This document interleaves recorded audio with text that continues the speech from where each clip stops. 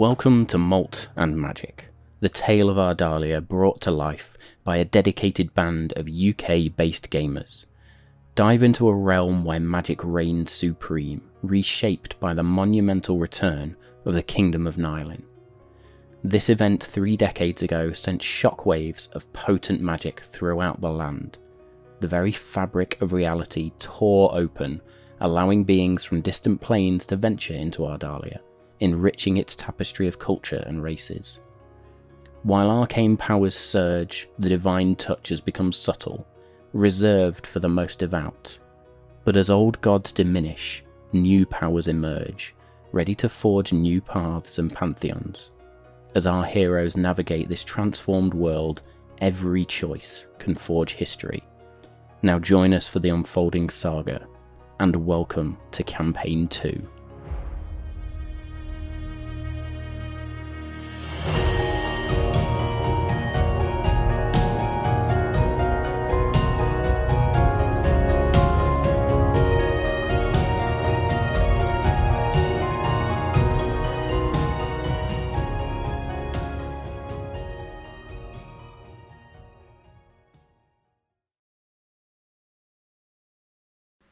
Hello everybody, here we go, it's a change, look at that. Hello, I'm Dave, and I will be your little host for tonight. We have a recap today.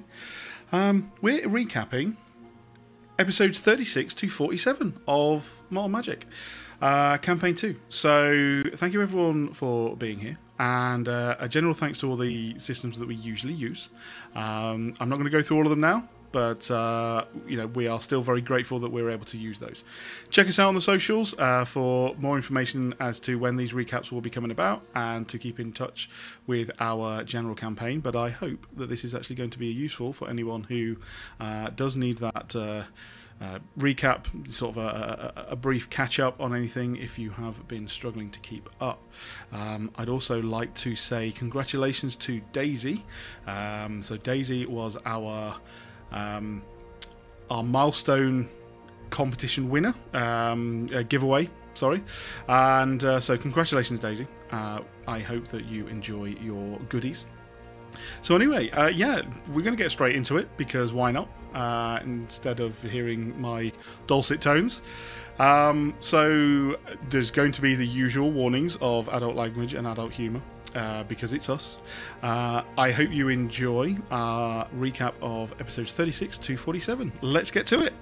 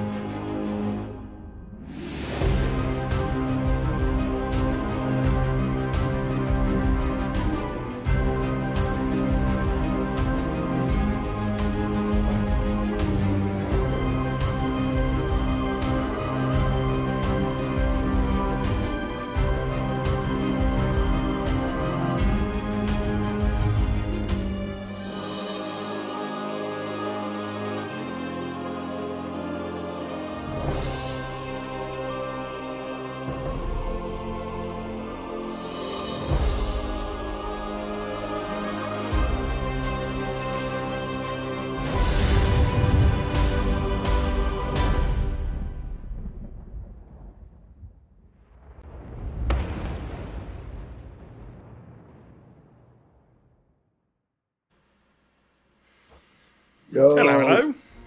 How are you all? Good. Do you know what? I'm glad it's a recap episode, because we'll get to obviously what happened last week, a bit later on, because it was heavy, and I don't think I was quite ready for the ramifications of that this week. So it gives me an extra week to psych myself up. Before we get started, let's just remind everyone, you know, the lineup, the shorter lineup that we have, but also those who are missing. Usually, you would hear Matt first. He is away on a business trip, so unfortunately, he couldn't be with us for our recap. But my name is Dave, and I usually play Jewel of Shadows, the female Tabaxi rogue, and I am very excited for this recap because it does help not only you guys but us actually work out what on earth has just happened and just debrief it all, because so much happens in these episodes. I know, and I am Danny, who usually plays Lex the UMT Clockwork Sorcerer, but I'll mostly be being myself today, although who knows what's going to happen. But the downside of Matt not being here is I make up so many lore points in my head, I'll just put it in the chat, that Matt always goes, Danny, that didn't happen. You made that happen as a joke, and now you think it's actually happened in real life. So who knows what's going to be canon after this recap. We're going to have full control. The children have been let free in the house, and we're about to mess some shit up. I'm Bodhi. I usually play Edgiest Bones. I'm the son half of Homie and the Dude, and Tom is away because it's his birthday, so he's enjoying a lovely meal my mother has cooked for him, and is going to go enjoy some birthday celebrations. Yes, happy birthday, Tom. We're sorry you couldn't be here today, but actually I think it's much better for you to be away enjoying your birthday than with us sweaty lot. So I agree wholeheartedly. I'm looking forward to this recap as well, because I feel like I said before we went live, I'm looking forward to us, hopefully as a group, zoning in a bit more on kind of like what our next step is from all this information we're about to gather, or at least formulating ideas in our heads about what the next step is. Because it's been pretty good, actually, because the episodes we're about to recap have kind of been one solid arc, and we've finished that arc now. We've leveled up as a result. Thank you, Matt. So we are now facing a new chapter and a new story arc, and that's exciting but also daunting, because which one do we pick? So go on then, Danny. Let's get into where we finished off with our last recap, and let's get into what started and happened. We're going back to about October time. That's how far back we're going, if you can think that far back. Cavan wasn't with us, as Tom is not with us now, so it's quite apt. We were in Dryad's Gate. We were just taking over Gibby's HQ, and we were trying to enlist some help from the Druids. It just happened to be the Greenheart Festival. Shit was kicking off. The Druids were distracted. The tree was looking a bit worse for wear. Storm clouds were brewing in, and people were going missing. So obviously, they enlisted the help of the best detective agency around, who solved the mystery and saved the day. The only detective agency around, so I think we have looked at some. I mean, again, fill a niche, so why not? Unique selling point right there. Absolutely. So, I mean, it's crazy to look back at that time and go. So back then, Danny and I certainly, and I think Bodhi, you had been with us for a few episodes. We were looking back at our previous arcs, and or even where we got to, going, oh, we're much stronger now. We know where we're going. As you said and said earlier, Bodhi, we still don't know where we're going, though we are now hopefully on a cusp. I'm not jumping ahead. I'm just saying that it's crazy to look back and we were like, oh yeah, we're on the right track now. No, we were still finding out what track we were on. Yeah. I feel, and it felt like back then, like looking back then, we were lost then. We're still lost now, but at least we know like what part of the world we're in at this point. We're a little bit more, dude. It just feels like we've got a whole box of shit to unlock with these with this recap of things that have happened. Cool. And also, I would like, as we go through, I'd like to just highlight cool moments if we remember anything that people did, or things that were meant a lot to us, or things like that. I think that'd be cool to talk about as well, because I have a couple of those throughout the last couple episodes that have been really cool. We've definitely got many. I tell you what, while we go into this episode, let's start with something, and that is, Bodhi, I know that you can only talk for yourself. Tom can't necessarily answer this one, but what has it been like for you guys, for Homie and the Dude, to come on with Mortal Magic?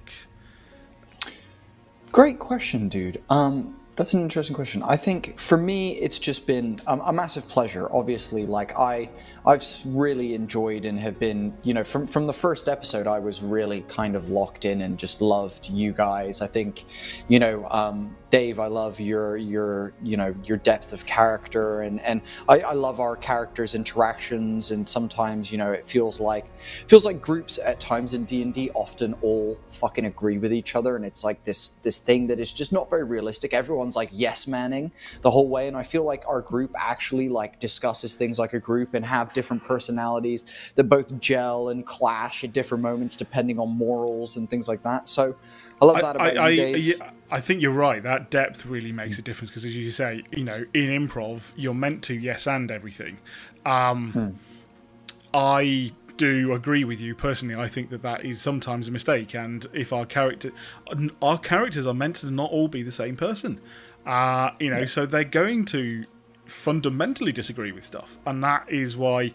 And we also, with that background of wanting yes and, do want to stop us going, I'm going to make a decision that's going to hold us back for months. None of us want to do that. And so it is, as you say, it's that interesting battle inside, but you've got to play your character. And on that front, we're trying to lay low, keep under the radar sort of thing, whereas Edgius then goes the other end and he's actually actively touting business, saying, here's our business card, I've had some badges made up. But actually, that worked out. Talk to our receptionist. This fucking random old lady who's now our receptionist, who's definitely the big bad. But the fact that you did that led us to find out that some elven girls had gone missing. We took the case, and it turned out that was actually pivotal to solving the mystery of the heart. When we went under the tree and that druid was there, the ancient druid. So if you hadn't have done that, your character hadn't have done that and just gone along with us trying to lay low, it probably wouldn't have happened. I think, it's an interesting place. I think I'm evolving with Edgius as well as we go, which I'd love for each of us to talk about actually the characters that we play at some point during this as well, because I think there's a difference between talking about how I feel about the stream and how I think Edgius is doing and where I am with playing him as a character and things. But also, like, Danny, I think you and I are very like-minded. I think we think very alike. As you mentioned recently, it feels like you're an older version of myself in many ways, which is hilarious. I love Matt just because of his creativity. I feel like as GMs, we see a lot of things very similarly, and obviously Tom's my dad, so no complaints there.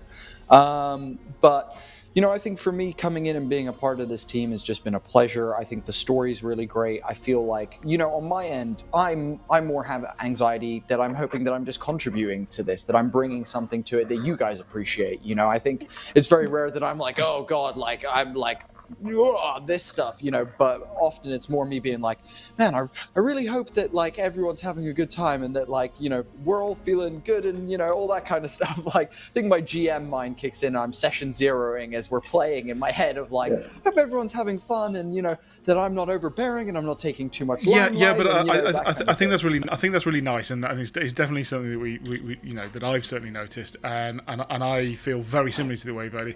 I want to get things on a roll sometimes, but so maybe it is, I go, right, sort of, let's skip this bit, let's cut this off. But there are other times when I'm also worried that I've gone, like, I've talked too much and I'm like, shit, I better shut up, so there are a number of times when it's that, and we're not always going to get it right, but it's that attempt to, and always worry that we are doing it right or wrong. I think that's nice. I think I've seen that from all of us, that we all try and make sure that we share. I mean, there's definitely times where we've spent 2 episodes mulling about, right? And we literally haven't left a room. Can we just montage this bit and move on? Yeah. Actually, some of my favourite moments of Lex and Bodhi interactions, or your Bodhi, Edgius, Lex and Edgius, or Edgius and Cavan even, some of those moments that I've really liked and enjoyed role-playing have been inconsequential moments where we've just gone to the shop to buy some mushrooms and stuff like that. Yeah. But it's been a hilarious interaction, and we've ended up with an old lady receptionist or some random shit. So it is gold sometimes. I agree, and I think we're all working out that balance. I think, as a team, we're all finding our balance with each other. I think, we're trying to find the balance with the characters, and then I think, along with all of that, we're trying to find the balance with the plot. And we spoke about this the other day about, we want to keep things rolling a bit more in the future. Still have those nice moments where, and I think maybe what we need to be better at is separating the downtime from, we're still in active plot chasing mode, cool. Downtime is the time to sit and be like, hey, so tell me about your family. Let's, dig into your character. Let's have a bit of like an actual conversation that two characters sitting around a fire, might have while they're traveling or something, as opposed to moments where it's like, yo, we are like actively like we came here to do something and now we're like fucking around talking about random shit. Do you know what I mean? Like, I think we're finding that balance. Finding that balance is important. Yeah, as you say, when we're sitting down and it is, is there anyone wants to talk about? Is a great thing where we can do it. I think that's also great when we're traveling, just to try and get that fun. And the fact that we did that one again. I'm sorry, I'm skipping ahead. The fact that may not be skipping ahead actually, but when it was actually just before. This lot, and that was when we all just randomly found moose and decided to name them and walk, and ride them in. Was a bit out of nowhere that was great fun. That type of stuff is really good, and as you say, is in real life you would go, I'm not talking about this now. We need to do this. Like, I'm going to put a pin in that. And yeah, we're getting better at it, and we do need to lean more towards it. And if we're just going, okay, we've sat down now, I'm going to roll that back. What were you going to, I want to talk to you about this. So yeah. And that's exactly what we did, to be fair. As soon as we found out those girls were missing and something was happening with the tree, and we found out you could get under the tree, we just fucking head first straight in. Oh yeah. No messing. Didn't even chat about whether we were doing it. We were straight in. And we found some fucking ancient chained-up druid singing, whoa, creepy as fuck, causing havoc. Yeah. But obviously, we came out victorious because we're badass. Did we find out whether that was anything connected to what basically our general, campaign? Well, I've got a theory. Yes. Because, the whole thing is the Heart Festival, they sing a happy song, but all of the missing elven girls were singing a sad song. And it was the druid sad song that he had been lost, but it had been found again. So was the sad song resurrected almost by Klein or VS or M to throw us off their scent and distract us by keeping us in Dryad's Gate fighting this thing that actually was meant to be a side quest to make sure we were losing the trail of the main thing? Or it kind of was pivotal in a way, because the druid, as a result of defeating the ancient druid, the dryad gave us a star touch crystal. Yes. So that was pivotal for that reason, because that druid had tried and used it for evil. Yeah, and I was going to come to that point, Danny. It was the fact that druid wanted to use it for evil, whereas our intentions were, for want of a better word and cliche, pure. We did just want to simply close a portal. So, yeah, it was a very interesting one. That is where we met a couple of very important people, some very important people of Dryad's Gate. So we met Daryl. Not his real name, but that is not his real name, but it's his name that we've called him. And then we also met the other important one. What was his name? Brom. So yes, Brom. Now we'll get on to how useful Brom has been in more recent episodes, but yes, we are very glad to have been able to make some allies, and we are finally growing that sort of group of trust with some crucial and important NPCs. So do you think I'm overthinking it? Do you think that Dryad was going to give us a star touch crystal regardless? Probably, if I'm optimistic. But do you think the whole bringing the sad song, trying to get her to be possessive over the crystal, not give it to us, do you think that was a ploy? Because we needed it to heal the portal. It was either a ploy, or it was just it could also have been the rumblings, not the rumblings. It was a chain effect from all the crap that our adversaries are doing. You do this and it wakes up this ancient creature You know what I mean? You know, you get the ripples in the earth and in the fabric of the world. So I do believe it has some connection. I don't believe that he's like utterly integral. But yes, I still think.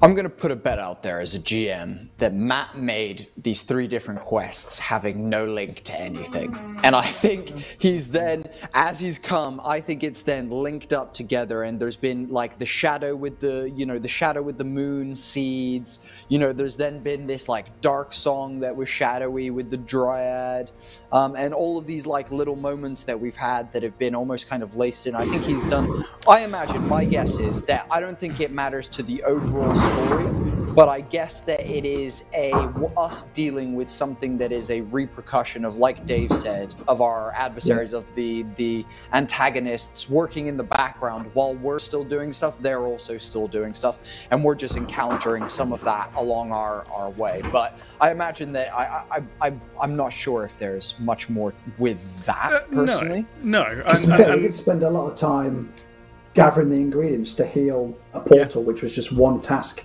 Yeah. And it took us a long time to do that. So if anything, if that was a way to throw us off their scent and throw us off track, it did distract us for about 2 months in game time. Yeah. It's true. To allow them to open the other portals or do what they need to do. To escape, to move on, to do anything else. Yeah, absolutely. Absolutely. You know, and maybe it was the loss of that portal or whatever was that experiment. They were like, we'll lose it because, as you say, we are tied down for weeks. So absolutely. Where did we go from there then? What was next? Well, the next bit that we did was one of my favourites, is when Aegeus discovered Klein was still alive because he used the scrying spell with some remarkable dice rolls, might I add, because scrying is not really in your repertoire. They absolutely fucking nailed it. Nat 20, baby. Yeah. And then the whole scrying on Klein, he's a disfigured creature with one eye and then a crystal for another eye. And the crystal, why that's significant is it matches the shard that Aegeus has in his possession. Yep. And then that's when we see Jane as a disfigured, scaly, horrible creature, Cyclops in a cage, which then linked it back to VS, who we were looking for, because we know VS and JS were there. They were there and also related. Now, that was information we had guessed, and I suppose we haven't still had it confirmed, but it's definitely something that we believe is true. We had it confirmed last week, actually. Yeah, Jane is VS's niece. You are correct. So our information actually turned out to be correct on that one. We got a hunch right for a change. We did get a hunch right. Our main one of Mayanora is M. We found out not to be true, but again, I try not to jump too far ahead on this one. Yes, that information about Klein was quite incredible. And again, I have to say, Edgy's coming back to you guys joining us. I wanted popcorn while I was watching that. Like, I'm sitting in the background here, just fully immersed in that whole scene. Was absolutely incredible. What I think was great, not to blow smoke up your ass. I think Matt did a good job there. Yeah, not to you both did. blow your trumpet there, Bodhi. But what was really good is then how you role played that afterwards. Like, you thought he was dead. You'd planned for a whole year to defeat him. You thought you'd done it, and then you do a spell and he's still alive. And how you then reacted over the next couple of episodes. Your full-on anxiety attack, hyperventilation sort of esque response PTSD. To that. Yeah. I think that's also when you then went, fuck, shit just got real. And then you see Aegeus start to become more serious. Yeah. The fucking doors do I was just going to say, like, speaking of all of this, but Danny's room is haunted. So for anyone on the podcast and hearing all the noises, his doors just keeps randomly opening behind him.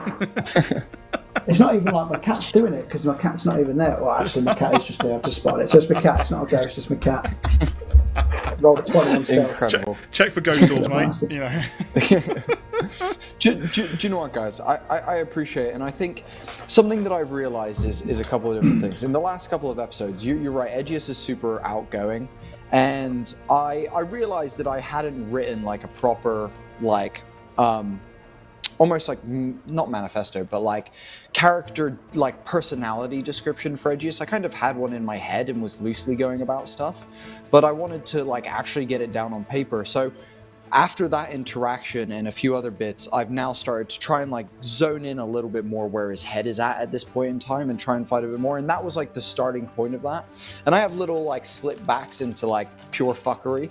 But I definitely think, you know, I'm trying to find a bit more of that seriousness in what we're doing, because it's starting to get, it's like you said, it's real shit now. Like, you know, this is stuff that matters to people and you know, stuff like that. And I think,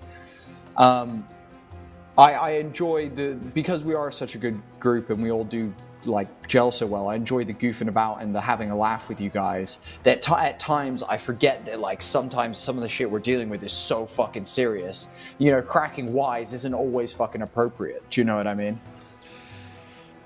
Yeah, no, totally. Go on, Danny. All I was going to say is, what's really hard is Danny wants to get involved in the fuckery. Right, so he has to remember he's playing Captain Spock essentially. So Lex has to be like, "Oh no, we haven't got time for this. We're doing a serious mission and we've got serious business to attend to." So that's why I like it sometimes when he fails his meditation check. And I'm like, "Oh, we can get a little bit involved. Cause a little bit of drama." I know I've spoken about this before. I play Jewel very differently now than when I started. You know, I wanted her to be very sort of quite serious. Young and therefore not really understanding, cautious of everybody, but it was funny how her humour side came out when it was, you know, the opposition to stuff, and yeah, especially when you know, Edgius came on the scene and was just like, you know, the occasional mid-battle, you know, like slap fights that they would have, like, you know, having this mini argument halfway through a battle is the type of stuff I actually then really start to enjoy. Totally never expected that to be a thing. As you say, we're all taking it seriously. Our characters are really taking it seriously, and it comes out in some hilarity at times. Yep. I agree. Yeah, fully agree. So we had my weird scrying situation, and then where did we head after that? Was our like next thing straight back to the Elders? Like, how did we get round to the?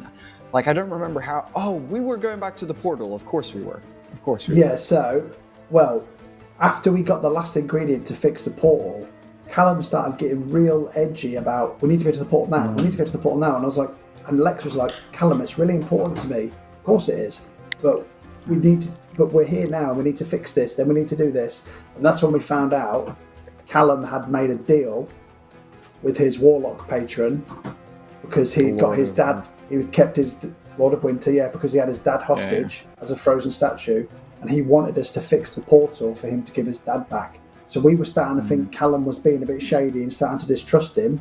And then when he actually came clean, we were like, why don't you just tell us that, and we'd have helped you straight away. Yeah. In a proper bro moment. And then do you know what, that was truly, and I'm like, I definitely am interested to know what Matt's thinking was with all of that. I think, you know, I would love to have a deeper conversation with him, but I felt like Callum was such an integral part of the group. Obviously, you know, putting our favorite NPC in jeopardy makes sense, but I would be interested to hear why he chose that moment, why he like it's super interesting in terms of character-wise, because we were all starting to love on Callum, like in a serious way. It was starting to become a consistent I think that's why he did it. I think it's I think it's threefold. Yeah, very similar. So one, we're playing a D&D campaign, and he wanted to give us some assistance when there was just a few of us. So in all seriousness, D&D campaign, he was actually going to get rid of that assistant when Tom was coming back in. Yeah. Behind the scenes stuff, that's what happens. That's what we know. However, I love we have suddenly, become to love this NPC so much that it was great to basically be, we now want to save him, and yeah, that realism that someone else is out there struggling, and again, it's very interesting. There's nothing that we can really do about it. I think as well, Matt.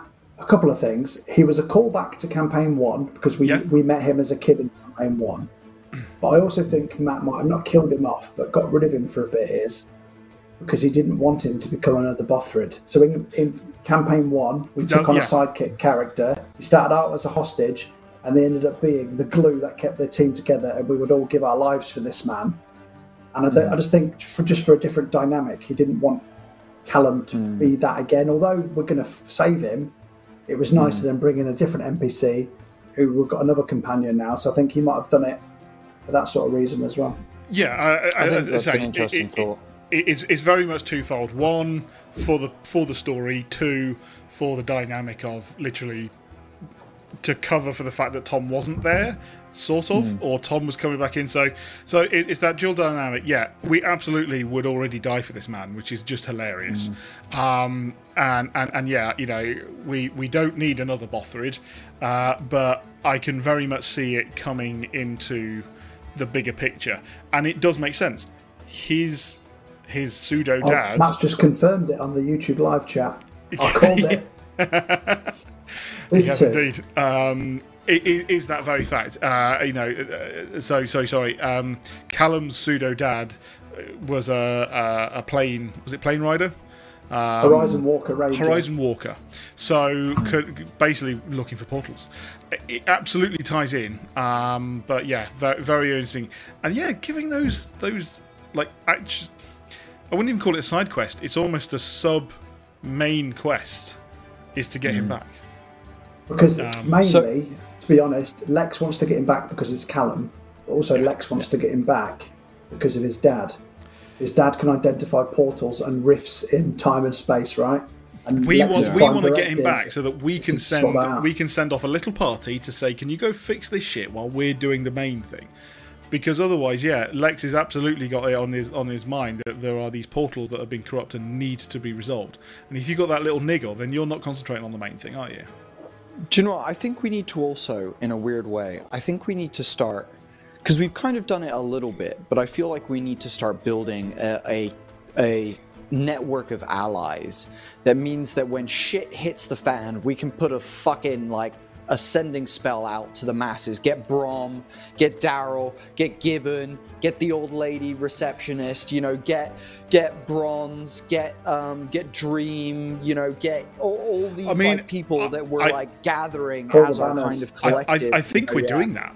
Seriously, I think we're actually doing that. You know, we've certainly got Brom on our side, and he's also going to talk to some of the councils of nearby cities. Council of Ireland, yeah. Right, so we are already starting to do that, and you're absolutely right, is because we are playing this as the small group who nobody knows, detective agency world building, this is, you're absolutely right, we actually have to create our own assistance, our own networks of help. Because we are not playing this campaign as we are the the big heroes.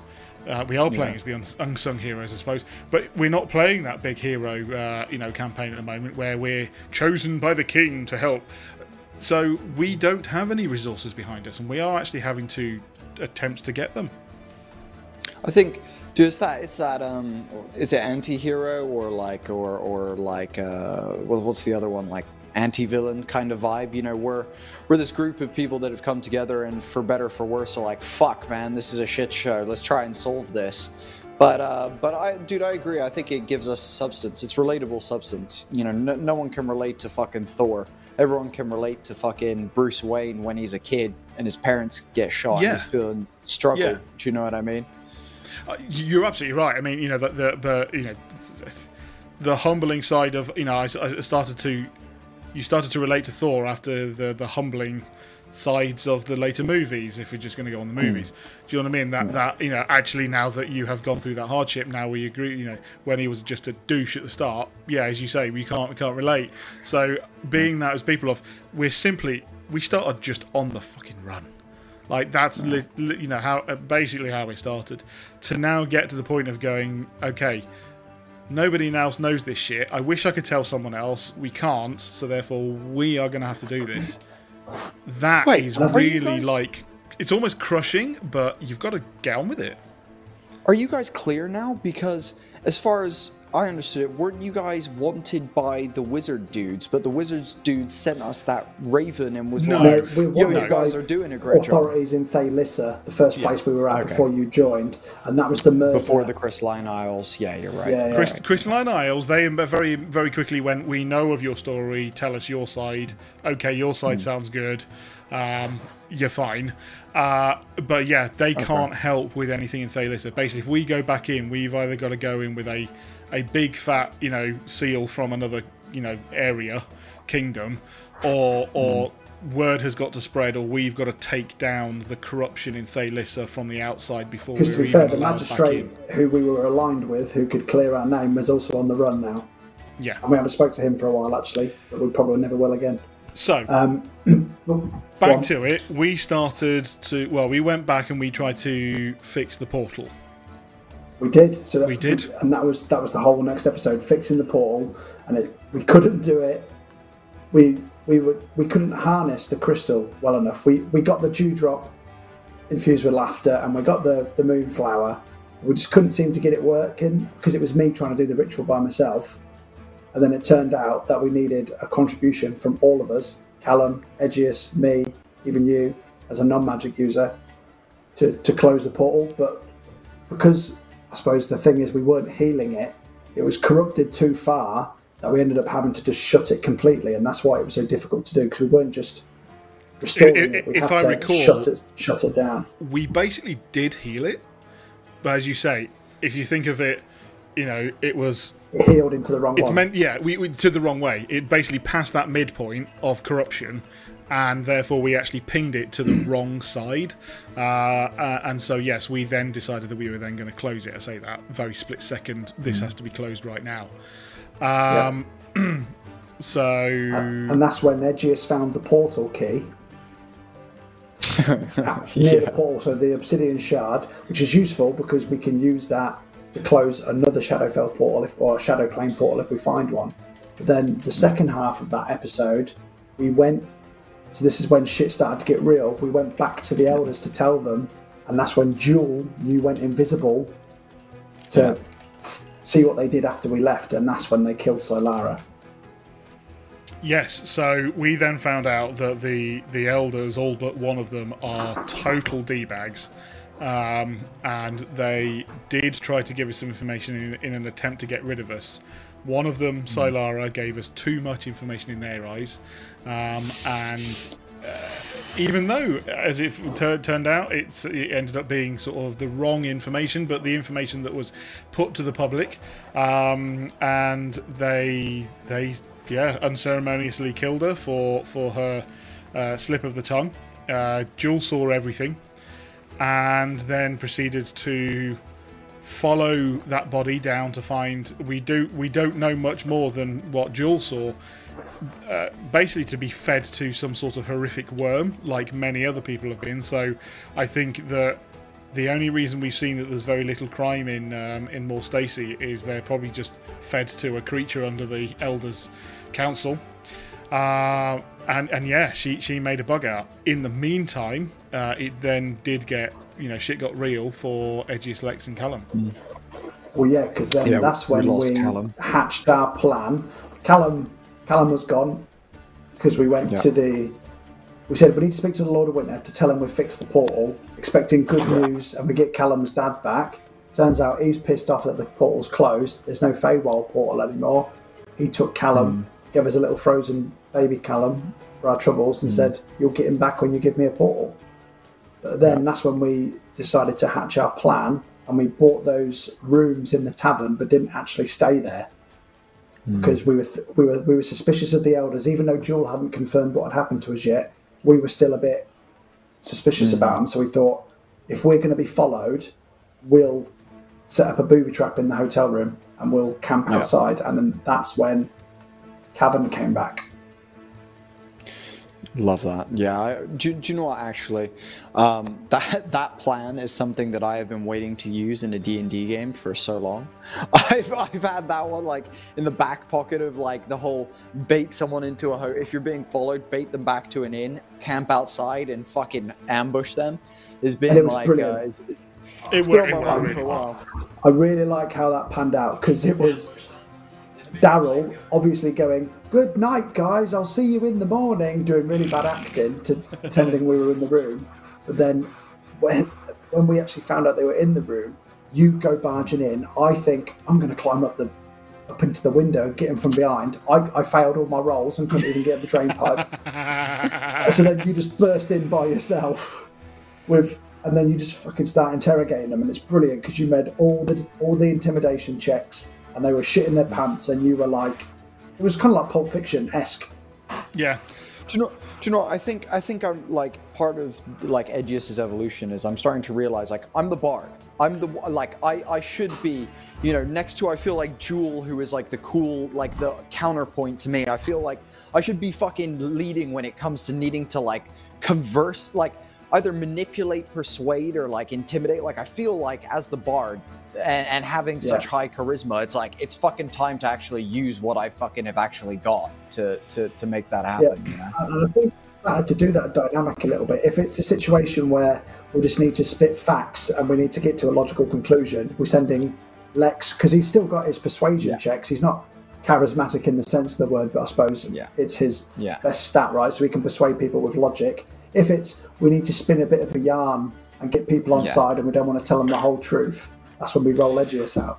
So that's where I think that, interestingly, Cavan and Jewel are then very similar in the fact that only when they speak, because they won't speak very often, that's when things might be getting serious. Do you know what I mean? Like, you're absolutely right. You know, basically, ironically, the face man, Edgius, the one who's going to talk to do all of that lot, Lex to logically convert them, and then it's either Cavan's just going to go, look, you know, it's words, we do this or we fight, and Jewel is, you know, very much will only say something when it's like got to happen. Yeah, Jewel would rather receive information than give it out 100%. But what I like is how Tom plays Cavan, where it's like, right, they've asked you once and you haven't given the answer we want, so I'm going to punch you in the head now. Yeah, no, I love it. I absolutely love it because, again, so I've obviously just compared that Jewel and Cavan are very similar, but immediately then they're very different again in the fact that, you know, Jewel is invisible, sitting there going, no, oh, never mind. You're asking all the wrong questions. Yeah. You know, so yeah, totally. Again, just love the dynamic. Really love it. And I think if we were going to be giving out BAFTAs and Oscars for a bit of a performance, the whole Cavan returning Edgius and Cavan beef for that episode in a bit was fucking phenomenal cinema. Absolutely brilliant cinema. And then the actual makeup scene where you shagged on the roof. No, the makeup scene where you had the heart to heart on the roof. That got me in the feels for real. Do you know what I think as well? Like two things around that. First of all, I think that was aided. So the setup of the anger made the end bit so much better, and I think as well. Actually, I think the bit that like really put that whole scene, that like gave me goosebumps. Even thinking about it now, I'm getting goosebumps like thinking about it. Was actually we have this like beautiful end scene with Cavan and Edgius, and they have this beautiful moment. You know, they're smoking together, they're playing some music. And almost in that like 80s, like almost like the season ends, like almost like the season ends. We're about to like, there's lots of like, you can see resolutions happening, but you can see problems picking up in other places, emotions all over the place within the cast.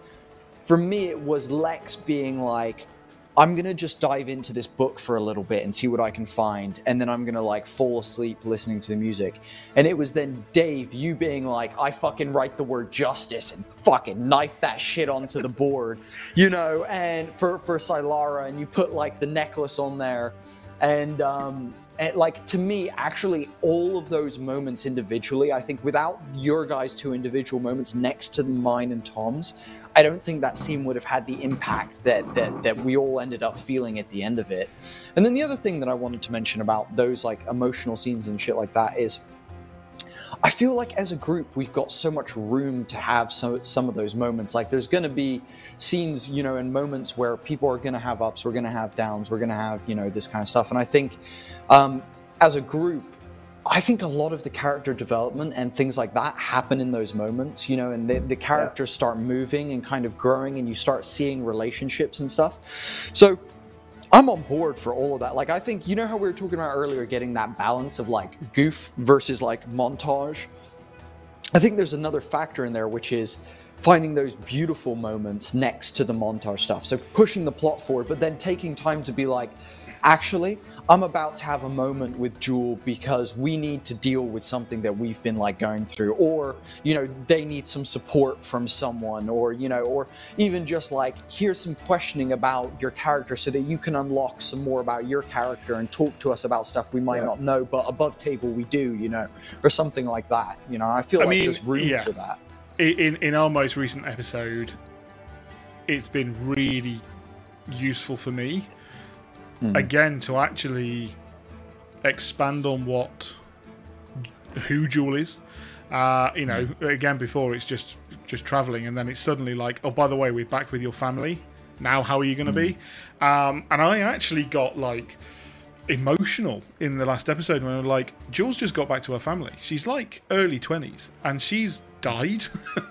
She's on a mammoth path, and she's back with her family, and it's just like, and this is now safety.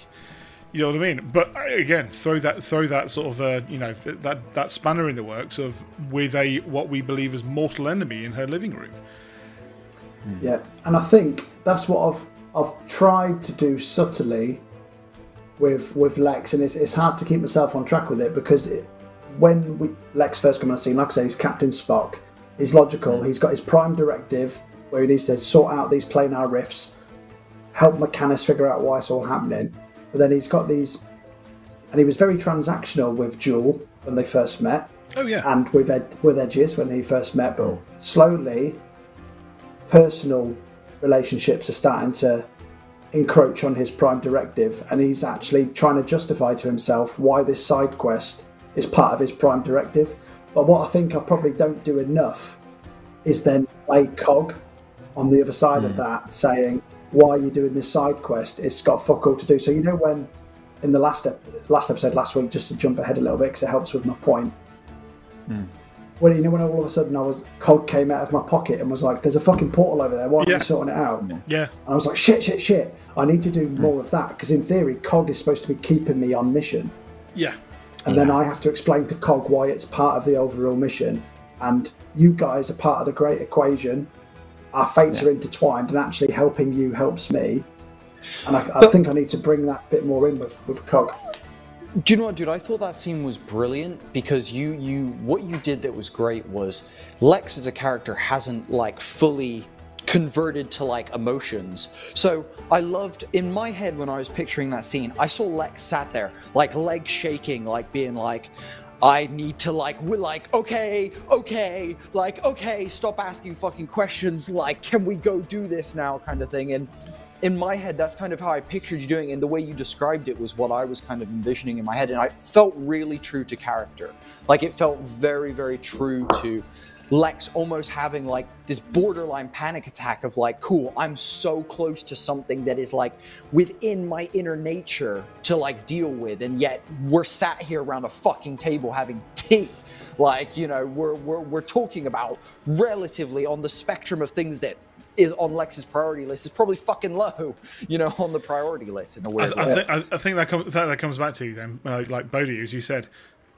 It would have felt very unnatural if Kevin coming back to Edges and you'd have gone, oh, hey, thank God you're just in time.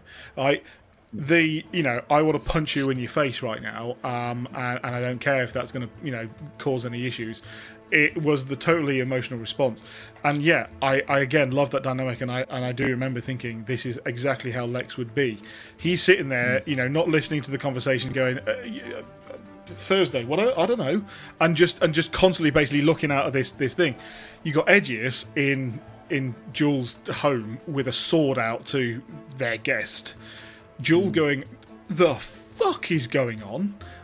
This is my living room. This is my living room, and also I'm going, and also going, Edgius, put the fucking knife down. My sister's up there, and this whole dynamic, and then Cavan just going, who do I punch? Was amazing. And again, when Edgius got angry and Cavan, followed, was again totally that response of seeing that Cavan is the barbarian he is with a heart. That really, dude, that was such a heart, bro. Yes, of course you do had your bro moment on the roof, but I think that it was magnitude multiplied by him coming after you, and as I say, it was so weird doing the what the hell is going on here in her living room, and as I say, that whole like emotional hit of I just want to be home. Dad, please take this trouble off me. Was really impactful as to, and again, thinking back to that, like, think what Jewel had to do to basically suck that up and go, no, we got to go and fix this shit right now. And also the rug's been pulled from underneath her, that her parents are so well connected to stuff that she feels like she was utterly blindsided by. Like, how the hell did I miss all of this? Really interesting episode. I'm excited to see Jules. I've been really excited I feel like there's a conversation with your parents, and I feel like it's going to come when we leave. It feels like we're building to, like, as we leave, there's going to be a conversation between you guys that is going to be, this beautiful moment of you expressing all this stuff that you're talking about, that, like, I miss you guys. Like, I wish I could fucking, like, nothing more in this world makes me want to stay other than the fact that I know that there might not be a world if we let this stupid shit continue happening. And, I'm really hyped, actually, Dave, to see you and see Matt as well flex what a mother and father, having not had their child at home while dealing with all this shit, and just all of you guys have that moment. That's something I've been really totally, because again, just thinking outside, we don't know, and that's the great thing about it. I haven't given Matt this is what they are. I've got a paragraph for each of them. What Jewel knows that they do. Literally, librarian and basically a blacksmith, but not a weaponsmith.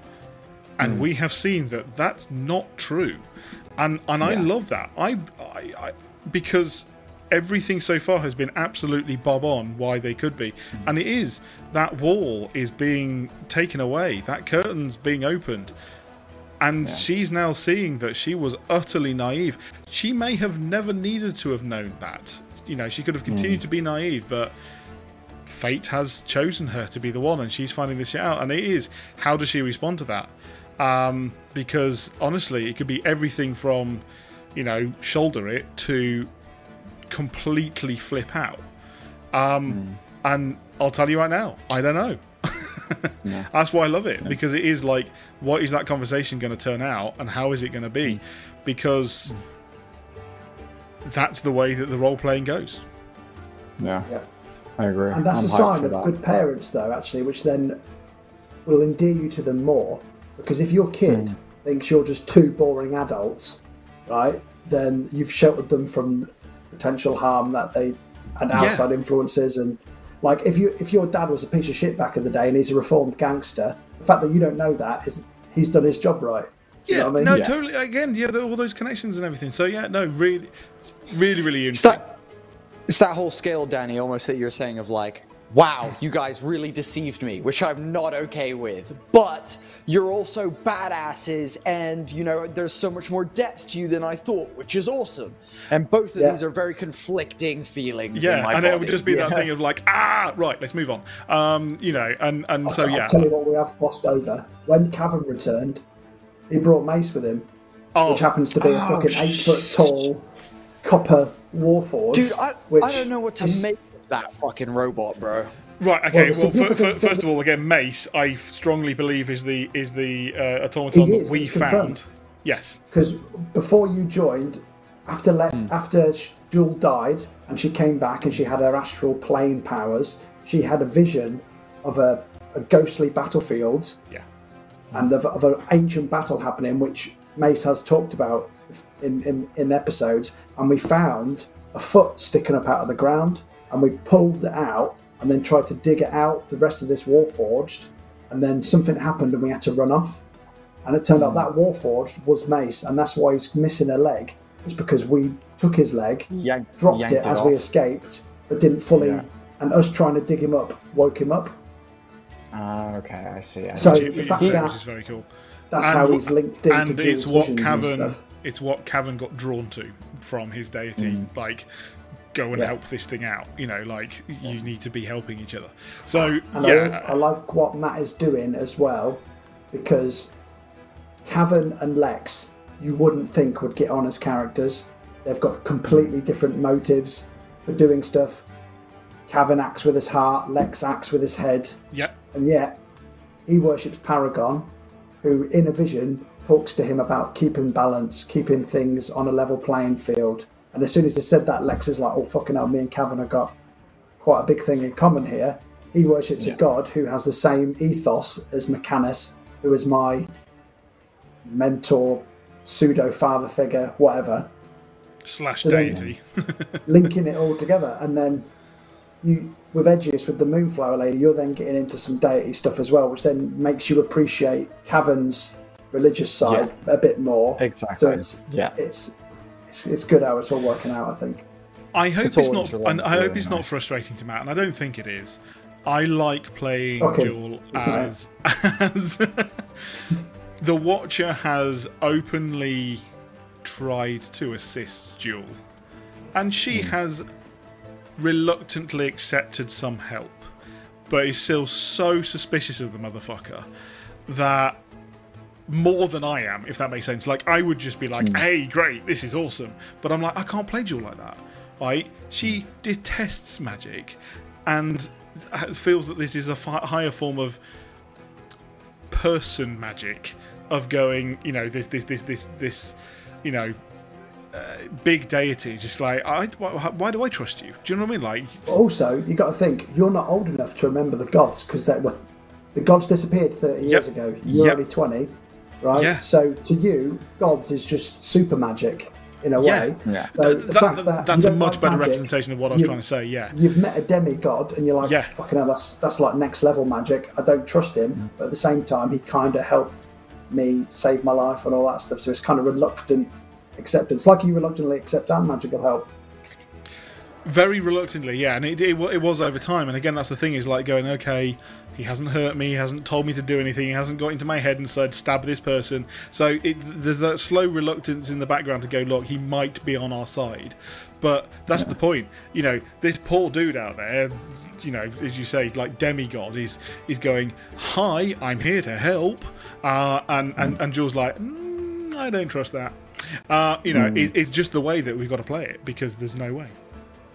Do you know what, I'm sat asking the same question. I've been asking since the Moon Spirit Lady whether at some point I'm gonna take a level in Warlock because it feels like that shit's coming a little bit. But I also, like, you know, I was talking to Tom about it. I was like, you know, thinking, do I bet that this moon deity is either gonna like try and warlock me and be like chill, be like, hey, I'll give you power, like, let's be buddies, or do I think that me planting seeds in places is like fucking opening portals, or like, you know, doing the exact opposite of what we're trying to do? I'm seeding, you know, her shit, but I'm gonna keep planting the seeds when it's relevant. But I think at some point I'm definitely like, I'm scared to plant that third seed, because I'm like, fuck, man. So it's either going to be really good or it's going to be really bad. Is she suddenly going to appear in front of you in all glowing, and then just turn into that evil witch sort of, thank you, you've given me my out, or you freed me? And yeah, you're like, exactly. You know, get like Galadriel, and then you get like evil Galadriel. Yes, exactly that. Yeah. I can see it going two ways, right? She's a moon goddess, which comes out at night time, which is when all the shadowy creatures come out, so that's bad. But at the same time, the only light you get at night is from the moon. So she actually might be a good weapon against the shadows because she could shine moonlight on them. Even when it's dark, you can actually get light. Yeah. Dude, I'm hoping for that one so much because this links to something as well. I would love to get her blessing to create like a moon blade that sheds light, because I've just taken a shadow blade spell that I can use. So that would be dope to have like a fucking shadow and light blade and be wielding or like she gives light you and luminescence, darkness. so you actually glow like a Saiyan. Oh, yes. As you say, some sort of special cool moonlight weapon that actually deals light or and it counts as radiant damage. Yeah. Write that down, Matt. Write that down. Yeah. While you're on your plane, mate, just make these notes. Cheers. Thanks very much. A luminescent Edgius that deals radiant damage. Yeah, I want an unarmed strike that deals radiant damage. Oh no! Oh, I've got it. It's got to be a set of silver but brass knuckles for Edgius. Just pop. It could work though, because like you could even if they gave you something like Word of Radiance. So that is a spell that within 10 feet, it's just like a bolt of radiance. You could do it with moonlight, and it could even be a strum of radiance instead. Just giving you ideas, Matt. No oh wait, Moonblades. Oh, is that the Dusk Blade? Is he talking about the Dusk Blade? I've got the Dusk Dagger, which is very interesting. I think was it a campaign 1 weapon, a Moonblade? I was just going to say, is that not what wasn't that the evil one? No, that was a Bloodblade, wasn't it? Did you have a Moonblade? It was a Curse Blade. No. Early in this campaign, one of you had a sword that you went and got checked by a blacksmith. You asked a blacksmith about a sword. Since I've been here. But that was the Defender's one, wasn't it? That wasn't a Moonblade, was it? Yeah, that was the Defender. Okay. Is yours called? Okay. Yours isn't the Moonblade, is it, Joel? No, mine's Dusk Dagger. No, it's the Dusk Dagger, so it works in dim light. So you kind of the opposite. Moonblade sounds like something. It's definitely something we've had before. I just don't know whether it's campaign 1, campaign 2. If it's campaign 1, then we are absolutely in 100. There we go. It's campaign 1, but that means we are absolutely going to Nylund to pick this shit up. Yeah, we are going there. Yes, Moonblade. We need to do some accidental research at Dryad's Gate to find out that Moonblades exist, and then go on the side quest to go get it. If we go to the fucking hell, what they called Circle, Crystalline Circle, yeah. They've got a faction in Old Nylund. There we go. So they can ping us over there. They can ping us over there. Okay, right. I'm going to bring us back on track because we have done a roundabout. We have talked about the last episode, but only a little bit. Let's jump to we fixed this circle. We screwed. Well, we watched the elders kill Sylara. We lost Callum, and then basically we legged it out of there back to Dryad's Gate to form a plan to kidnap one of the elders. That turned out to be. We lost trust for everyone at that point, and we had to establish whether we could trust the druids. Yeah. And it turns out we could trust Brom. We told him about the corruption in More Stacy. Yeah. And then we hatched the plan to kidnap an elder. So we did, which was one of our best episodes, I think. It was a pretty good one. I mean, again, I wasn't necessarily expecting the House of Horrors, but it was still one hell of a fun encounter with mirrors and all these other things. Before we got to that bit, I really liked the fact that when we all got into disguise and we were hatching the plan and the role play of actually creating the plan. Yeah, all of that was great. I don't know whether it came across enough, but I suppose retrospectively I can lay it on a bit thicker. Lex cut his hair to form part of his disguise, so he kind of used the disguise as an excuse to cut his hair. But I suppose in his culture, his hair is his thing. You know, like how Native Americans, their hair is, or with Sikhs, their hair is quite important. With him, culturally, his hair was important. And after realizing he'd been he was going to be sacrificed to the gods, and then he got saved by going into the portal to Mechanus. And he's trying to forget about that and focus on his mission. Cutting that was kind of a way to cut ties with his pre-Mechanus life. and I don't know if I played that up enough, but that was my thinking behind it. You did, you absolutely did, and I actually remember as soon as you said that, I remember it very well. I remember that. It was very much that thing of guys in movies like shaving off their full hermit beard and stuff. It really was that turning point for Lex, and truly incredible. It was that Zuko and Iroh moment where they fucking chop their top knots off and put it in the river and it fucking floats away and it's like we relinquished all ties. Yeah. So it was absolutely incredible. It was a very interesting, sort of grab of Dragon. The way that we grabbed him, we were very lucky to get out. That was that drug was clutch. I thought it was going to be so hard. But we fucked him so quickly. Also, are we allowed to poke holes in things in these recaps? Are we allowed? Is that allowed? Or do we not? No, totally. I mean, I believe so. I would also point out, from Jules' point of view and mine, I was fully expecting and I don't know why, because yes, he is an elder. He was a very powerful man. And a very paranoid man, probably because of all the shit that he's gone through. So it was a very big indication. I fully expected that we were literally going to find a window, pop through it, catch him off guard while he was walking down the hallway with a whiskey, tie him up, and scare the living bejesus out of him, and carry him out like we're doing a rug delivery service. Seriously. I mean, I'm happy to land that one on Jules' naivety, but that was also mine. I fully believed that was what was going to happen. We end up in the House of Horrors, trying to make our way through, because this guy is so... he was so scared he was going to get, got. That he'd put this... However, obviously, his arrogance was his also downfall, that he chose to sit there while we fucking pounced on the dude. Do you know what was my so something that made me laugh? So my little poke is while we were playing that, I was first of all, the House and Horrors and the mirrors stuff was super creepy, super exciting. I love that we tried every fucking candelabra in that whole place, and we're like checking everything for like secret doors and all that shit. Something that made me absolutely die laughing when Matt revealed like the whole map was a thought went through my head, and I was like, where the fuck does this guy sleep in this fucking shit show of a house? I was like, where does he go for a piss in this fucking house? I was like, this is a savage house to live in.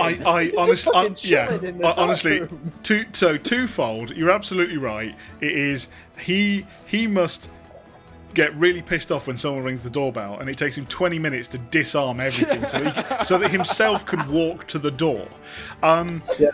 So there is that. You're absolutely right. Also, I will also point out one hell of a good, for want of a better word, because we don't do it, dungeon crawl. That's kind of what that was. It was a task. It was a game to get through that. Obviously, as Matt has said, we never saw a second floor, so that's where everything else most likely was. And also, I would point out. It's good fun. It's good fun to watch that stuff. Like, to get us caught, to get us trying to. It felt like I was playing Luigi's Mansion. Right? That was exactly the vibe I got. That is exactly the vibe I got. 100%. Yeah. And I have to say, like, he was a very paranoid person, and that was one of the things that, like, I was completely thrown by it not being a house we could just get into, and that actually should have been a big warning to Jewel and myself that actually he was a paranoid dude and probably got a lot of shit behind him. How we jumped in that, though, was awesome. I was going to say two things. One, about the jumping thing. Also, that was when Edgius learnt his Misty Step. Well, I finally managed to Misty Step through the door. That was Edgius's Misty Step. Here's a question for you. I've actually wanted to ask you one. Did Edgius want to learn that because he'd seen Jewel use it? Actually, so this like reaps back all the way to like one of the first episodes we all had together, which was because I thought Callum was very much going to be like our NPC, that it was like, cool, we're keeping him for the rest of the campaign, was like my thought early days. And I had a little sword play section with Callum during some downtime once we crossed the river at one point. Yes. And he misty stepped around me and was able to get a blow on me. And in my head, I was like, that is a sick trick. And actually, the whole reason, and this was like me thinking as Edgius. Edgius is so petty that actually the whole reason he learned Misty Step is so that one day he can challenge Callum to another duel and Misty Step around that bitch and strike him. That is the whole reason he wants to Misty Step. I appreciate that. So what's very interesting is Jewel uses it to get out of shit, get out of combat, or get out of trouble, or in combat as almost her way of being scary. Like a Black Panther, hard to see, moving at lightning speeds and then just disappearing, and the next thing they see is her just hurtling into you, is quite the scary thing, hopefully. Not in a, like my campaign 1 character, Dargon, who was, an 8'5" Goliath behemoth. Not like that, but more of just that shock and surprise. So, yes, we absolutely did, get him. And I would say this is the perfect opportunity for us to have a quick break where we can then follow on with the recap of, as our lovely DM has put, one of the most brutal interrogations that we have ever seen in our own little versions of D&D. The most ADHD fucking interrogation ever. We really need to learn the art of ask a question and wait for the DM to give a response, not give him 7. Because we all ask a question. No, but I like that though. We'll talk about it afterwards, and I'll tell you why I like it. We will. So, guys, go for it. Enjoy the break. Go stretch your legs, grab yourself a drink, and we will be back as soon as we can. So, stick in there. Cheers.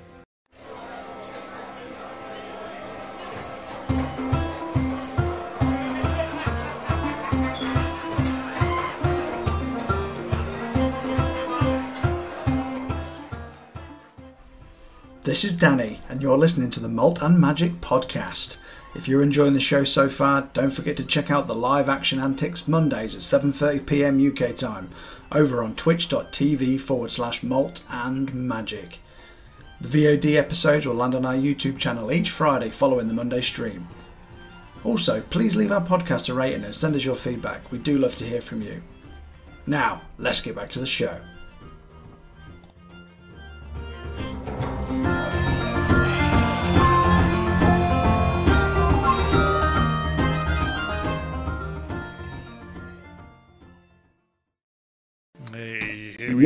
Welcome back, everybody. I said I'll hold that thought until after the break. You have no idea what it was. Yeah, it was the It was the interrogation. Is where we're coming back into. From loads of angles. Oh yeah, the reason I like the fact that we ask loads of questions and don't wait for the answer is because that's just the dynamic of our character. It's like rules like this is the certain information. Lex is just. Edge is just, if the thought comes into his head, it's coming out of his mouth. And then Lex is like, I've got my objective, and we're all trying to achieve our objectives at the same time, but not actually thinking, which is a good learning curve. So, for example, like in battles, Edges will try something off the cuff, and Lex will be like, we need to rehearse this before we do it because I can't do things off the cuff. Yeah. And like we rehearsed everything of the plan apart from the actual interrogation and what we were going to say, and I like that actually played out that way. We knew what we were going to do until we got to that point. Yeah, so yeah, you're absolutely right. We honestly should have had that conversation about good cop, bad cop kind of thing. Yeah. A couple of things there. One, yes, it was great the fact that Jewel went in with full just emotion. That was her interrogation. Edgius was, how the fuck are you connected with this other stuff? And Klein. Lex is logical. Cavern's there, again, doing the same thing. You haven't answered our question. Break a finger. Bang. And it was just, but he was also so calm about the whole thing, which is great. No, all of that was really fantastic. The other thing about it was, playing all of those different things in the interrogation, like how interesting that Jewel didn't really know Sylara, and yet we're like, you're now going to get punished because I saw a nice person, not even nice person, just not a dick, get completely obliterated by you guys. You will pay. And it was very... It's a good way to channel your PTSD about it. I'll just channel it through anger into your throat. And that's yes, you know, absolutely. And again, it's one of those ones of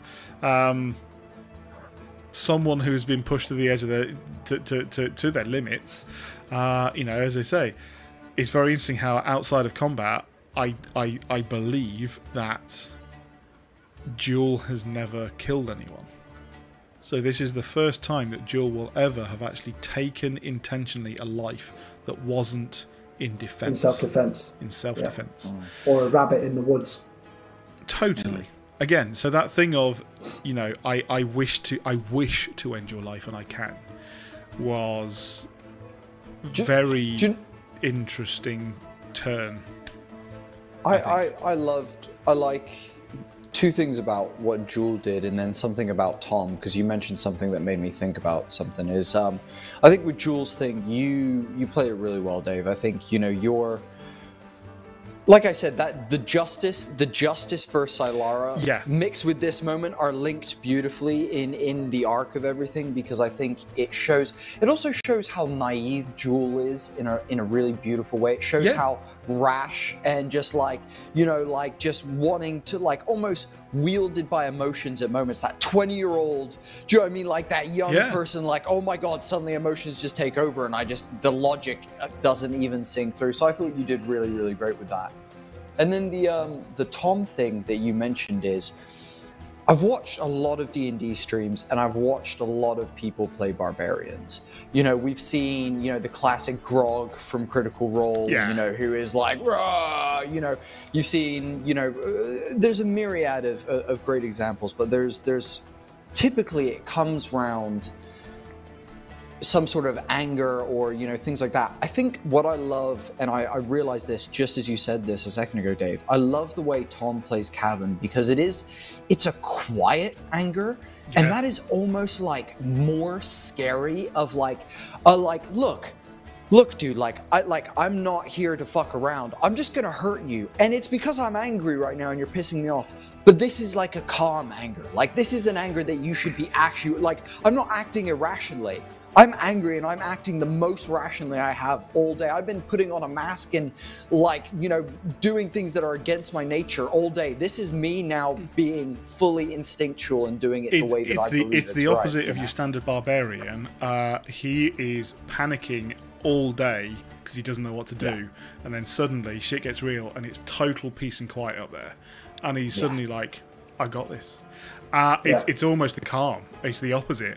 Like, he's mad about they've got the wrong ham for his sandwich. But then when it's an actual life or death situation, he is absolutely calm, cool as a cucumber. I want to very liken it to, like, Liam Neeson in Taken, where he's like, you know, when he's torturing that guy and he basically stabs the things into his legs and goes, so let's have a chat, you know, because that is more scary, because it is, you know, that they are so calm about the whole thing, really intense and very well played by Tom. But yeah, you're absolutely right. Coming back, we all went in with totally different angles on that interrogation. It was very much amateur, you know, and I think that absolutely played out the right way. Before. Exactly, that's the point of you know, we need to have planned and gone, right, one at a time, we need to go and try and interrogate him. Hopefully you'll get it out of him. If you don't, the next person goes in. No, we would just, you know, foaming at the mouth, we'll try and get this information. It did and didn't go our way, and that was absolutely the right thing to have happened. We gained some incredible information, and we screwed ourselves over in a little bit at the same time. Yeah, I agree. To recap the episode, we then ended up having a, for want of a better word, a conversation with a greater power, who was controlling VS, maybe. Well, it's the Shrouded Lord. What he ended up divulging to us is M is just a pawn, Klein is just a pawn, VS is just a pawn, the Elders are pawns, and in the greatest are team of everything. Yeah, and we are a thorn in their side. We have inadvertently actually been a actual nuisance, and that's actually good news to hear. You know, something that we need to actually go, no, we have actually therefore pressed the right buttons. And something that I had forgotten he had said until I was making notes for this recap episode is the Shrouded Lords, one of his parting words were that we will see Klein very soon. So either we're on the right track and we're going to cross paths, or he's actively coming for chasing us down, yeah. In which case, Bodhi, do please remember to scry on him next episode. just gone. It's one and done, isn't it? Oh, is it one and done? It's one and done. Yeah, it's one and done. It was a scroll. But do you know what, actually, you saying that of him, like, something that I realized, because between us finding this information, us getting to Jules' village, which is a little jump, Edgius makes those weights for himself and starts wearing these weights and is going to start, and you know, like I said, I'm going to try and start developing this new type of combat where he's doing close quarters magic as well as sword play and getting in there a bit more.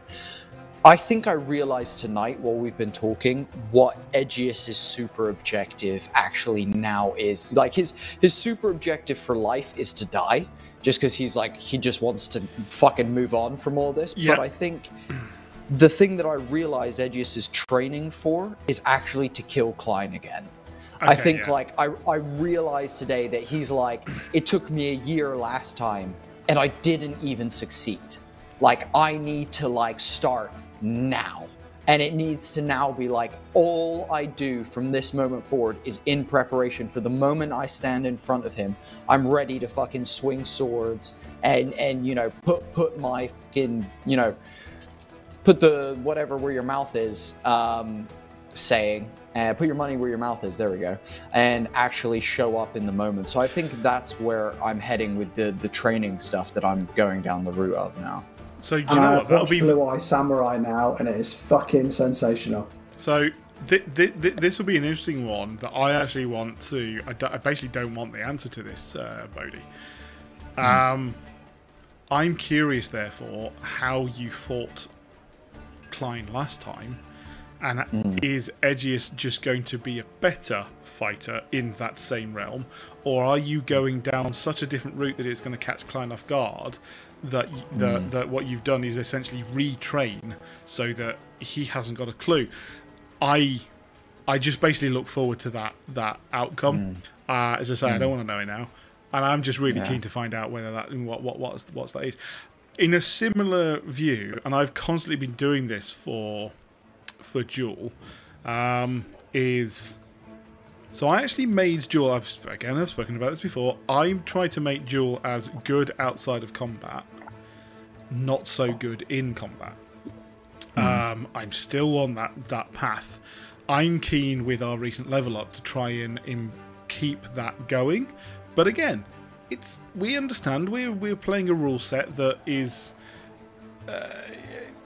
not heavily, but certainly has a large segment that is fighting.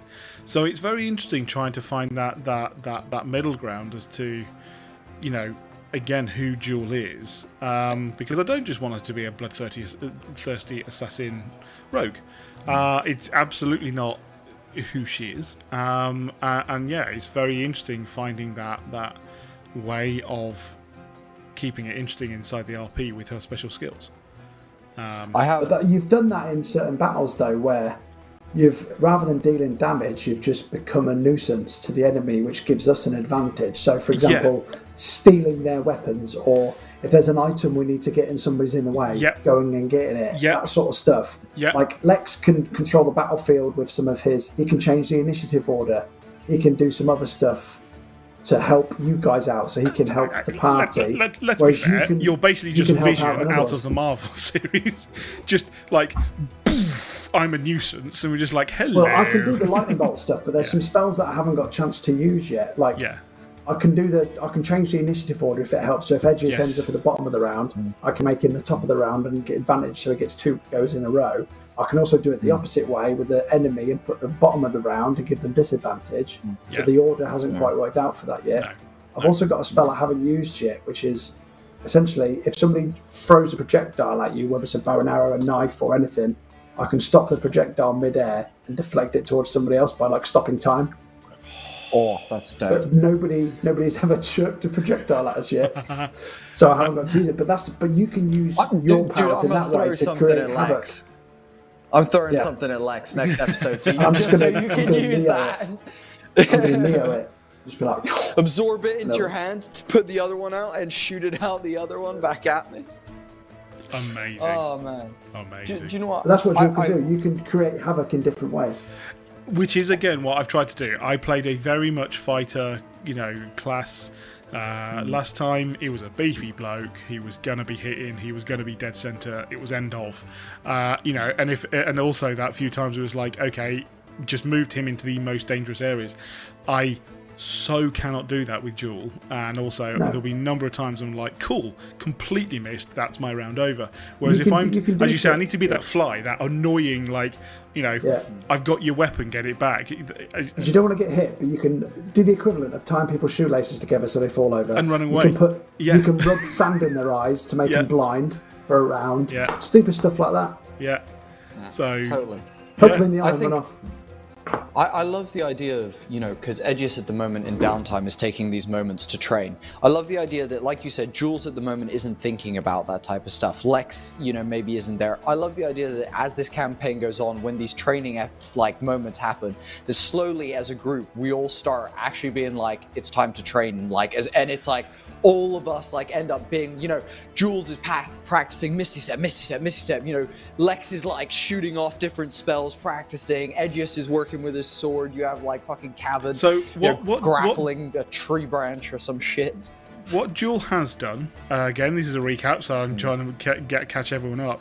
She has bought a particular sort of weapon, for want of a better word, that will trip up an enemy. And again, in the hopes of, and it's one of those annoying things that it's unfortunate for range casting, or range spells and weapons, but to trip an enemy up to stop its movement, even if it's going to be a whole action for them to get this thing off them, I think it's called a bolus, is going to, as you say, in that line of be a fucking nuisance on the battlefield, because that is, in a nice way, all she's good for. And that's why it's the sort of thing. Sorry. I was just going to say, but it's the sort of thing, because what we got by the end of campaign 1, we knew if the person before me did this certain move, I could do this certain move, which would complement that, and then set up the next person for their next move. So, for example, if Cavern and Edgius are both in close, if you knock somebody prone, you know for what they're going to. You've got advantage. Whereas if you're next, then don't do that, because then you're going to have disadvantage on your hit. So that's the kind of stuff that will be useful. But that's why I've therefore gone right. I've bought a tool that will be useful in combat. I'm not going to therefore try and suddenly give myself a feat of fighter initiative or something that is fighting. No, I'm going to try and give myself something that's going to mean that outside of combat, Duel is more useful. Telekinesis, baby. First step into magic. Let's do it. No, again, great idea. She will never do it because she absolutely detests magic. She accepts it for being around, but she's never going to do that. She's not going to become a warlock. She's not going to get the lucky feat. One that I joked about was Keen Mind, but again, I'm so bad at keeping notes that I can't do that on Matt or myself. That's just not going to work. And I've had Jewel make notes and draw. Fine. I can't do it I remember everything I've ever read. Yeah. Do you know what, as well? I feel like as the two casters at the moment, Lex and Edgius, when I did that Misty Step land and try and flip and you catch me, and you beautifully stepped out of the way and let me land on the ground. I think I realized during this conversation as well that Edgius is Jazz. He's very much on the fly, I'm coming up with this, I'm going, where Lex is very much, and I love the idea that at some point, we have been together long enough and we work together long enough that we start finding, like you said, those combinations of being let's do this together. Like you said, just the variety of when, if we combine our spells mixed with, you know, again, the movement and like speed stuff that I have in terms of getting in and out of combat, I think together we have a lot of potential. I like that we come from opposite ends of the spectrum of, like, you know, jazz versus, you know, what would be maybe like math rock, you know, or something like that, you know. Yeah, so I think that's a very nice contrast. We could combine for like one powerful attack. Yeah. Even if it's like, I channel my lightning bolt through your sword or something stupid like that. Yeah. I love it. I'll use acid splash, but I'll put it on your sword, so then you've got a poisonous sword. Yeah. Things like that. Do you know what I mean? Yeah. Genius. Yeah. That's the type of shit we need to be doing for sure. Although you did give away the fucking ring of spell holding or whatever it is as a down payment on something, and I could put so many spells in that. I could put Dragon's Breath in it. I could put Warp Sense in it. I could give you so many powers, and Cavern could just have a ring. Was honestly like the only person in our campaign, in our group, and probably in most campaigns, to ever go, I do not see the value in an incredible ring of spell storing. How much did she say it was worth? Like, do we remember what the number was? 2,000, gold or something. It's ridiculous. Just absolutely. Oh yeah. So no, and again, that type of stuff where maybe actually, if Jewel can help in your simultaneous attack, in using the bolus and grappling them, and also literally physically like grabbing hold of them. In the knowledge that then you two can are next in line in that order. Absolutely incredible. One question we haven't answered or thought about much is, when we met the Shrouded Lord and we come face to face with him, we had a bit of a conversation about why he might need portals, but why do you think he needs so many Shadow Plane portals? Does he draw power from them the same as VS is, or does he just need to open them to actually just enter our world? Or he's not bothered about coming to our world, he just wants them to send forth his minions into our plane? We don't know, and that's the great thing, is we really don't know. We're a few episodes away from knowing that he even exists. So now it's again that thing of, we need to know. I'll be honest, guys, I don't think we're ready to go through a portal. I think we need to close that portal in our latest episode. But it's very interesting how we may end up again outside our comfort zone in a alternative plane that we don't necessarily. I wish I could send my fucking cat through a different plane of existence. He's been an absolute prick. I want to be either side of the door thing at all times. Absolutely. I've got a cat sitting right here wanting to do exactly the same thing. At least yours just sits in front of you. Mine is actively trying to derail my life. Only because she tried to claw in through the door, so this is the only reason. And basically, giving her fuss means she shuts up and doesn't say anything. Yeah. I'm very interested to know what we need to do and whether we know. Again, jumping back, because it kind of relates to what we were doing, very shortly after that, we then all got dreams, and Cavern and Jewel looked into the possibility of those dreams actually being a thing. And what I mean by that is, could very well either be our path to more information, or even our path to fighting our enemy. I'll be honest here. As Dave, I don't see the relevant connection between the dreams and the shadows per se, apart from the fact that we have seen, or in the backstory of why Jewel left, was people had nightmares or night terrors, and there were shadows around. So maybe they're connected. I'll be honest, I don't think it's necessarily where we are actually going to go and fight our enemy, but I think it will be where we can glean some very useful insights. I think where it'll be useful is either to protect us if we get attacked in our dreams again, or we try and attack them in their dreams. So, for example, if we can't scry on Klein, we might be able to dip into his dreams. It's almost like it's our version of astral projection. We are going to actually attempt to not go anywhere, but still attack them. Whether or not, I don't know. I really can't tell you. Well, it could be. So, for example, instead of interrogating somebody and kidnapping them, if we find an enemy that we want to interrogate, we could do it in their dreams. Oh, that's genius. That's fucking genius. We can full on Inception this shit. Fucking genius, dude.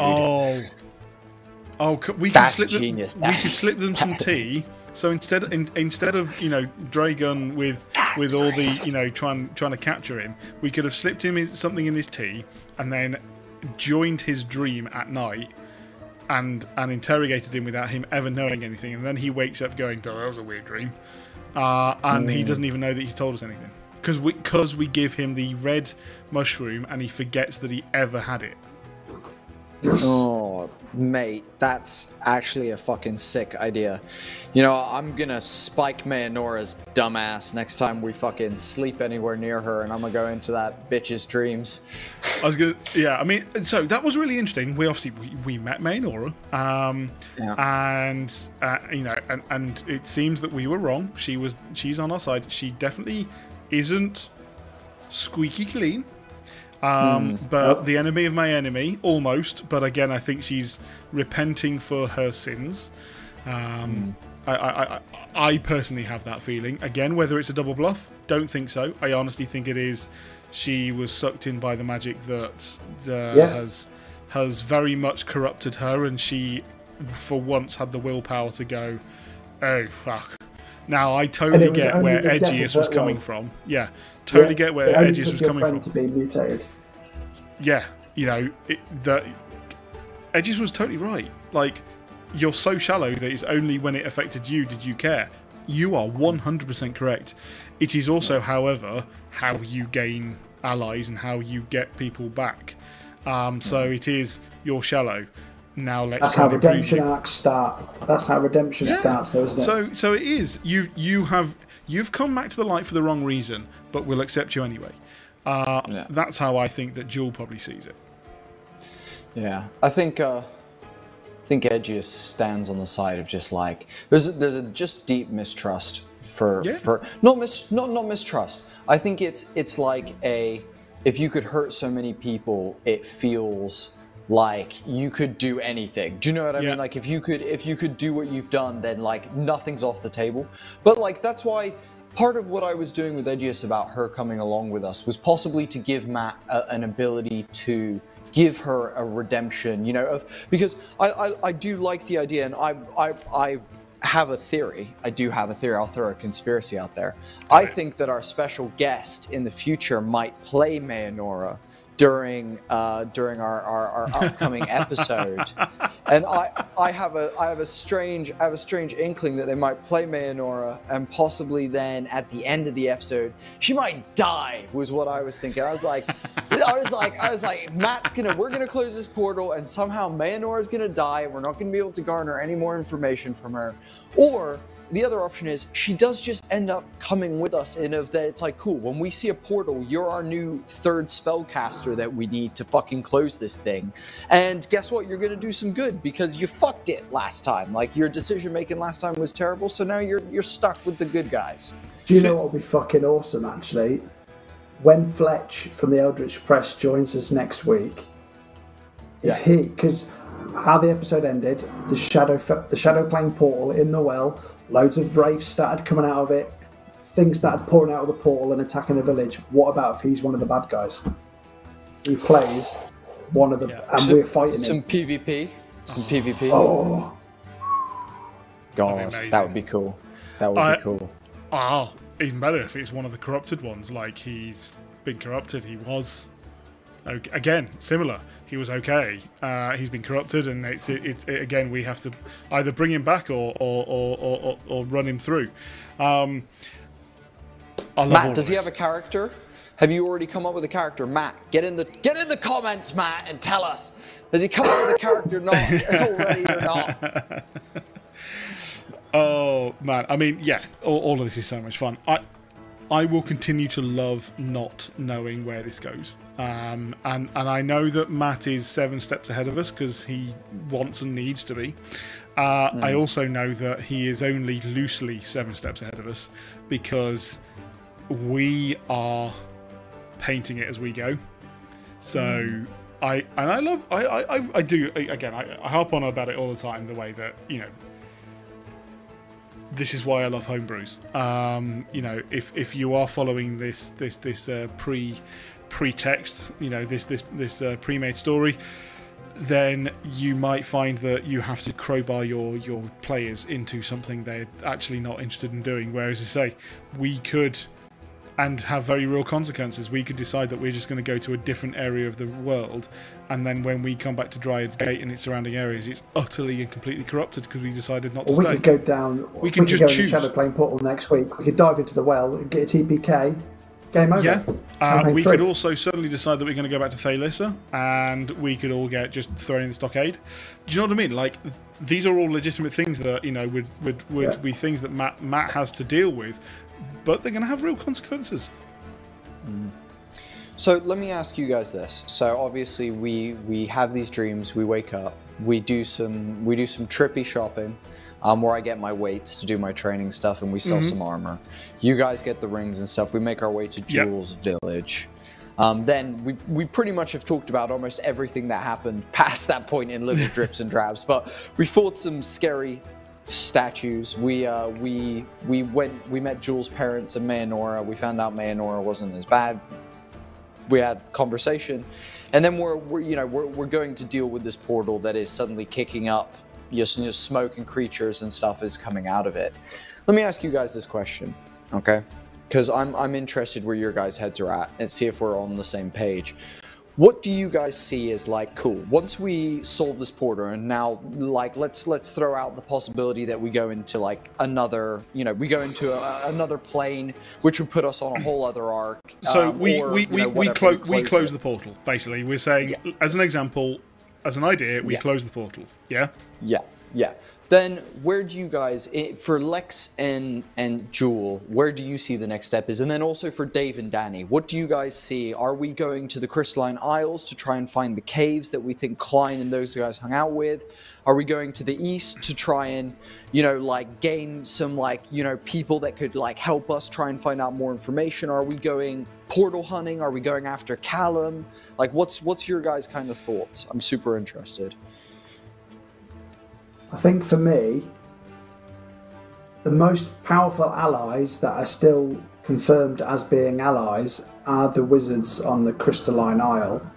Yeah. And they helped us by telling us Jules' mum, which led to us finding out Mayanora wasn't M. There's the triangle of bad guys where you got VS, Klein, who's the third one. I don't know, is it Lord, is it somebody else? So I think they might be able to help us figure out where to go on our trajectory or how to get powerful enough to defeat Klein. Because I think we're on a collision course with Klein. It's just we need to probably prepare for that and get powerful enough for that. But also let them know there's a cave system under their island they don't know about, and they need to shut that shit down. And if they do know about it, why haven't we done anything about it? Danny, I think I agree with pretty much everything you just said. I think there's one thing before that will be, it was a very tense conversation with Jules' parents and with Mayanora. I think there's one additional conversation to have with them to basically glean if there's any more information, basically that question of, okay, great, now what aren't you telling us? Just glean anything, because that may suddenly span us in another direction. However, if nothing else changes, I think you're right.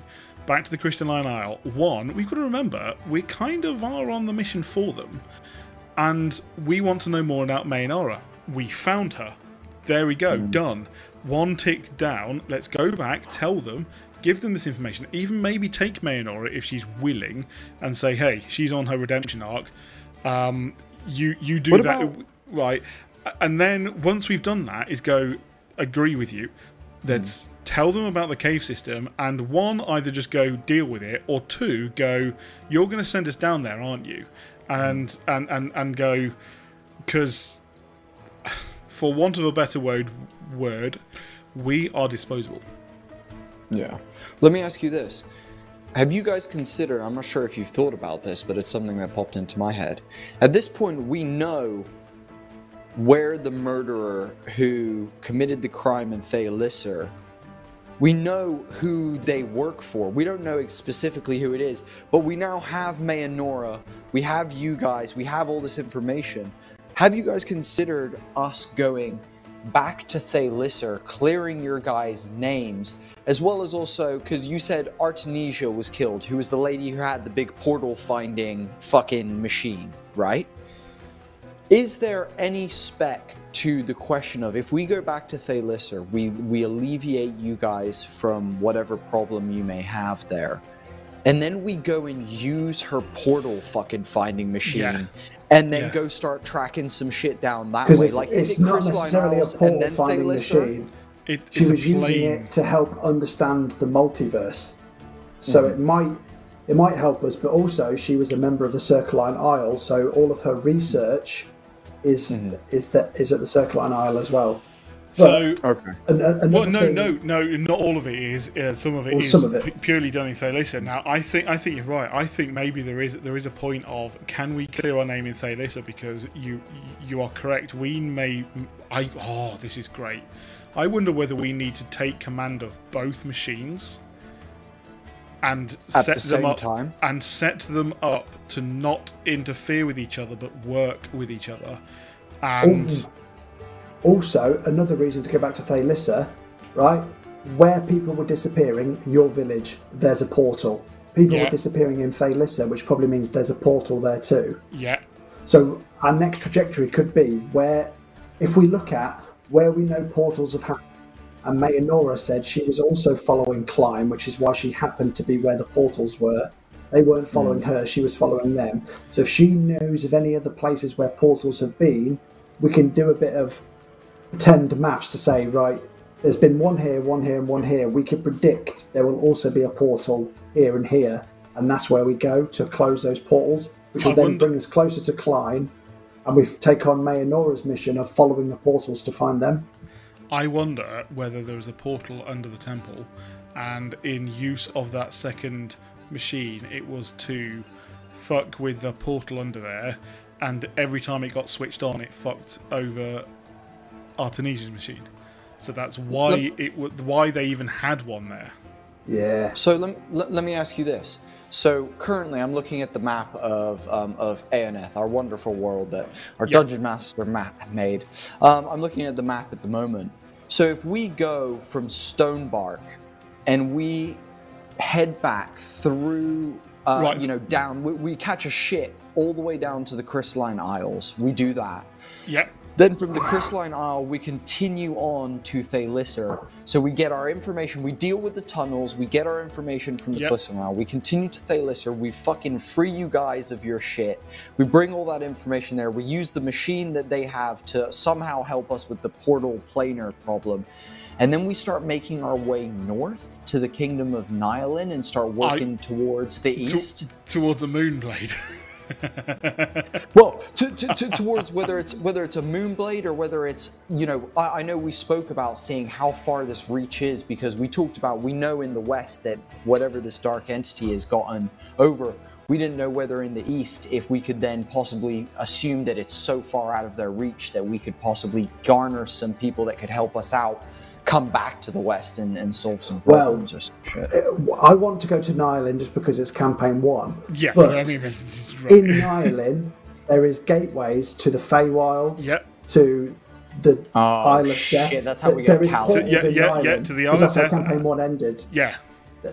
There's a bad portal that we closed and never opened. There's a Feywild one, and there's another one I can't remember now. A Celestial Plane. And the one and also the one in Greenflower. Did we ever close that one? Was that? Oh, yeah. So to be fair, there is portals everywhere. So in theory, we could just, our mission or our next arc is we're literally just going portal to portal trying to close them, and that'll in theory develop the plot by itself, won't it? Kind so of the like Crystalline Isle will say we know where there's portals, and getting Callum's dad back. And Callum is important because he knows where portals are. Which is why, if we ever find out in game that Greenflower is important to Callum's father, that's why we'll end up there. Yep. So we're thinking Crystalline Isle, Thalisser, and then head up north in the east and start closing portals in the east. Yep. I think that's fair. Do you know what we need? Do you know what is a piece of information there that is we a need portal vitally? in Lex's hometown, but Where's I don't that? think way to the west. So I don't think story-wise it makes sense to go on a childhood quest. You know, Lex's backstory quest. To Kedemir or something, or Hillingdon. I live. It's oh, I can't remember what it's fucking called now, and it's my place where I live. Arnvale? No, it begins with S. S. Begins with S. Fucking in hell. the west? Wait. No, it's not Mount Floromia on Dragon's Moor. It's the jungles. Oh, it's bugging me now. I'm bringing up the law document. I live do you in know what? Sibyllaire. Oh, okay. Sibyllaire. It's a UNT Sibyllaire. settlement near the jungles. Matt, where the fuck is that on the map? Help us out, GM. God damn it. So in theory, there's a portal there because that's where I got into Mechanus. But story-wise, it doesn't make sense to go back there yet because it's not a dangerous portal because it goes back to Mechanus. So if we just try and identify where there's dangerous portals and close them, that'll make sense, right? I mean, I would speculate, dude, I'm about, like, to me, the two plots that make the most sense to me at the moment are we need to, like, closing the portals is causing problems, right, for the bad guys. And being, like Dave said, being a thorn in their side is a good thing. So I think that's a good one. And then I think the other main portal is chasing, like, actually trying to shut down their operation. So kill their capos, kill their generals, you know, fucking imprison people if we can, you know, like, that kind of stuff feels like that's, you know, and along that journey, that means going to the Crystalline Isles and dealing with those caves. It means freeing yourselves of that. And I think either we go portal hunting or we chase the bad guys. And I think we should fucking run at the minute for one of the two. You know, they're both the same thing because Mayanora was trying to find them by following the portals. So following the portals will help us find them and their minions. So I think there'll be some minions in the cave that we need to deal with. But I think if we're following portals, we'll be following them and their operation at the same time. I put money right now. I will put a pint when I fucking see you guys in person right now that when we get to the Crystalline Isle, that we are fucking gonna have to deal with Klein for the first time. And he's gonna somehow, like, fuck us up. We're all gonna be absolutely, like I'm gonna be in bits. My skeleton's gonna be everywhere. We're all gonna be fucked up. And then I reckon he's gonna circle back around at a later point. You know, he's gonna do the old, you're so weak, poof. And then, like, fuck off somewhere else. Sort of back down, you're not strong enough for this fight, you know, get our asses handed to us. That's very interesting. No, I mean, that is a very good point. I think that's very right. I was going to say something else, and I totally forgot what I was going to say there. It was on your previous point. If it comes back around to me, I'll let you know. What, following the portals is the same as following them. That's it, right? So, it's very much the Captain America, the first movie, destroying all the factories, basically just getting on their nerves. That's very much what I want to do. Is just become a big enough thorn in their side that they actually go, enough's enough. You're now a big enough problem to us. That's exactly what I want to do, because I think, until then, we are not strong enough to go up against them. We don't know enough. And every single time, we just need to basically just be that pain in the arse. I'll throw another spanner in the works, guys, with another strategy of how we could attack this. Instead of portal hunting and being a problem in their side, or instead of, obviously do the Crystalline Island Thalis, or instead of, like, doing this portal hopping thing, what if we could also just try and infiltrate the entire organization by going, like, it sounds like it would be hard based on the fact of it feels like we constantly have eyes watching us, as Matt fucking constantly reminds us that we're feeling like we have eyes on us at all times.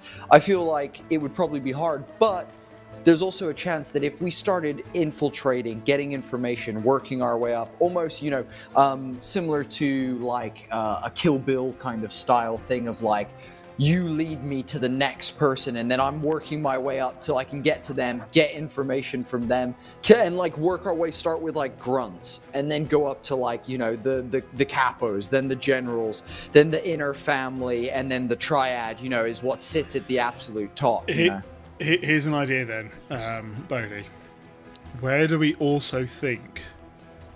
I have my opinions. Where do we also think that the Serpent's Cloak resides with our enemy? Because that all happened before Bodhi joined us, right? So Serpent's Cloak, that your underground, you know, triad, nefarious information, you know, group, who will also happily just kill someone because they haven't paid their dues. They're mafia. A worldwide chain of mafias. Jewel had a connection to them, completely balls that up, is wanted by the Serpent's Cloak. I think I would put them in they have been corrupted.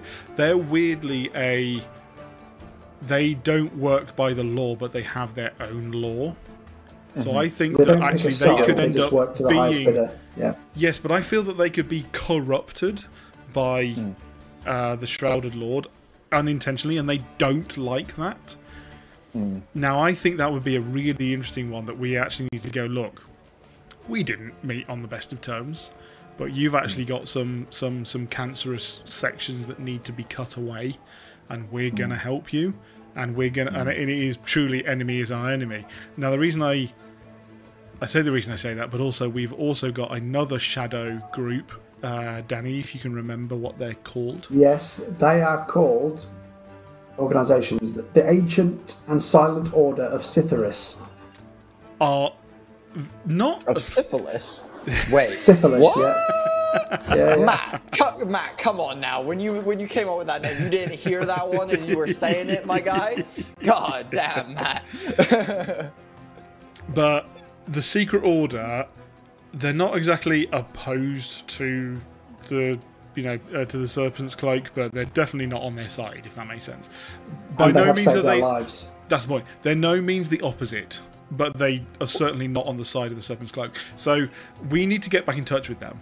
For one, where do they exist? Where do they chill? Everywhere. Is when we were there. But we met them in Grooves, Grooves. But they I believe are literally just everywhere. I think we need to find out how much the Crystalline Circle know about them. I think we already may have asked that, so we may not. Right. But this is the type of stuff that we need to start getting at. I wonder whether, again, that type of idea that we had with Callum and his pseudo dad, we need to start getting the. We need to be as much of a thorn in their side, because not only are we going to try and find portals, we're sending out miniature, semi-professional groups to actually go, you need to fix these, you need to fix these, while we are chasing leads. And also the Serpent's Cloak or the Ancient and Silent Order of Syphilis might know who those grunt workers are, who the henchmen are. Yeah. Now, I think it's unlikely that we'll be able to. I think it's unlikely that we'll be able to get in with them and weasel our way in, because the boss knows us. But we can do it Punisher style. But I think we can do it Punisher style, where it's I was thinking Punisher too. Yes. Where we find them and we just take them out until they give us the answer, and we, as you say, that way we kill Bill it all the way up to the top. It's a super interesting. So, okay. Also, I mean, I'm sure Matt will fucking tell us at some point. But are we gonna sail? Are we gonna hire a ship and become pirates? Like, not pirates. That's not. We have had an airship crew previously. We have had an airship crew, and I wonder whether we can get them back. That would be great. Now, what was also interesting is, Edgius, you talking about the path from Stonebark. Apart from going to the Crystalline Isle, going from Stonebark to Thalissa is exactly the trip that Jewel took. And I feel that is kind of funky, like kind of cool. Going, yeah, we're actually going to go down the same route, and it's actually going to bring us full circle. But I want to do it in much of a way where we can actually clear our name in Thalissa, and I don't think we can do that yet. Dude, that would be, dude. I would love. Right. Let's do some. Some quick maths here. Do we reckon between now and by the time we get to the coast, we can accrue enough funds to purchase our own airship? I got 7,000 for selling that armor or something stupid, didn't I? I was gonna say, let's sell let's sell that ring that you guys have. I thought it was like 20k. I thought it was like I didn't realize it was 2. I thought it was like 20. No, I think it was ridiculous amounts. It was ridiculous. It was astronomical, if I remember. So, or was it like 2,000 platinum or something? Again, what? Even if it was 2,000 gold, it's decent. What we've got to then remember is we actually need to get paid by the Crystalline Isles, by the Cycle, sorry, for the information that we're going to provide them. We want them. They pay us. Yeah, we're on their payroll. We're on their mission. They shit. No, they did actually give us some. They did actually give us a few coins. We need to get more out of them, and we need to use them as, even if it's not coins, we need to get information, we need to get items, and we need to find out if they have got their own corruption under the Isle in the caves. And we need to get as much of that. We may. I say this.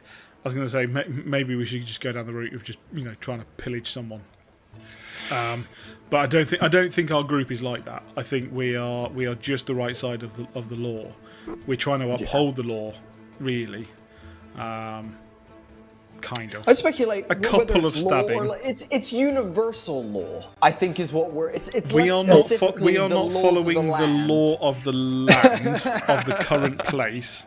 After all, we have openly told Brom we just slaughtered someone. But we are essentially karma. That's what we are. We are karma. Yeah. we don't need a new God's name. left hand.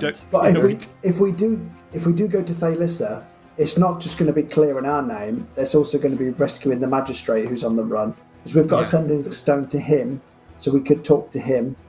Oh, he's dead. We have so forgotten about him. He's so dead. It also clears Mayanora as well. It definitely clears Mayanora because she was her assistant and her thing. So Mayanora can actually, if she wants to go and have an actual job in a life, she can. She's an eyewitness. And she validates. We have to bring her because she is the only evidence that we have of what we're like. We could be talking absolute shit without her. We literally could be spouting absolute horseshit. So I think she is our backup. Can we find a way of using the I can't remember what her name is, the Enchantress. Use the Enchantress and some extra spells from the Crystalline Circle to extract the dream or vision that Jewel had of Artemisia's death, proving her innocence. That is a physical representation that she can then provide to the authorities, the right people in Thalissa, to then go, we were framed, this is who you're looking for, and we're tracking him down. Would they trust that, though? And get immunity. That's why we need the power from the Crystalline Circle to prove that this magic is correct and true.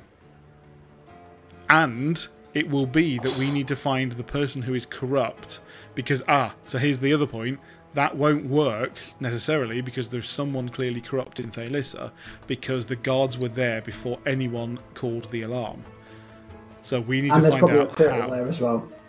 And that. So we need to find out who in Thalissa is complicit with that lot.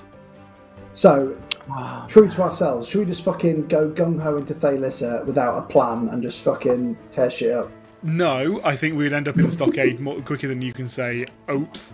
I think we go to the Crystalline Isles, we deal with what's under there, we tell them about what's under, we talk to them about everything. Then I think from there we go to Thalissa, we clear your guys' name, we move on with our lives, and then at that point we decide, cool, are we portal hunting or are we tracking down generals and grunts and that kind of shit? And then we choose a path and we just start fucking, and everything that we then do is like, cool, super objective.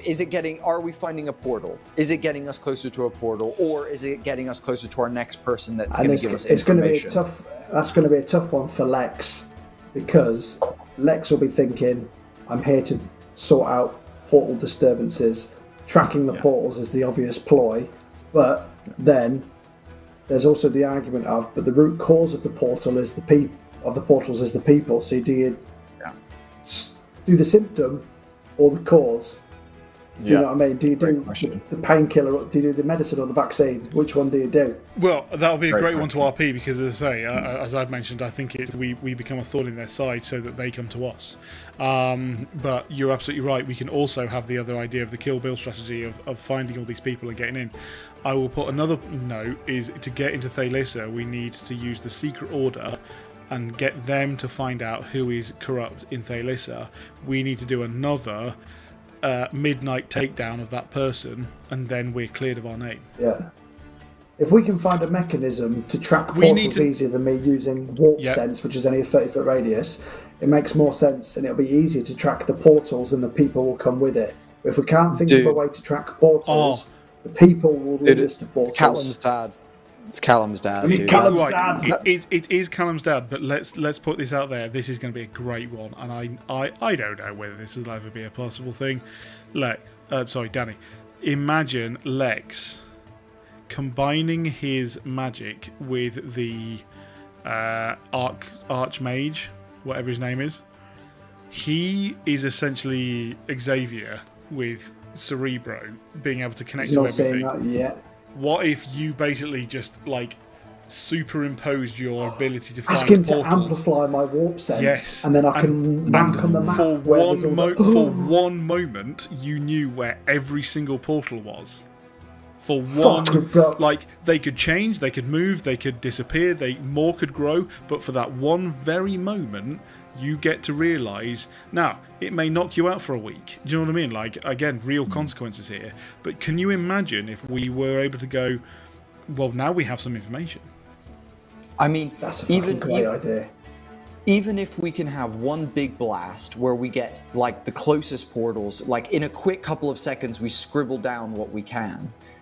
Then if he teaches me how to act as a conduit for Lex's warp sense, I can channel my, if I can then do a minor version of that, and then we could do a couple mile radius instead of it being 30 feet, which I think it is.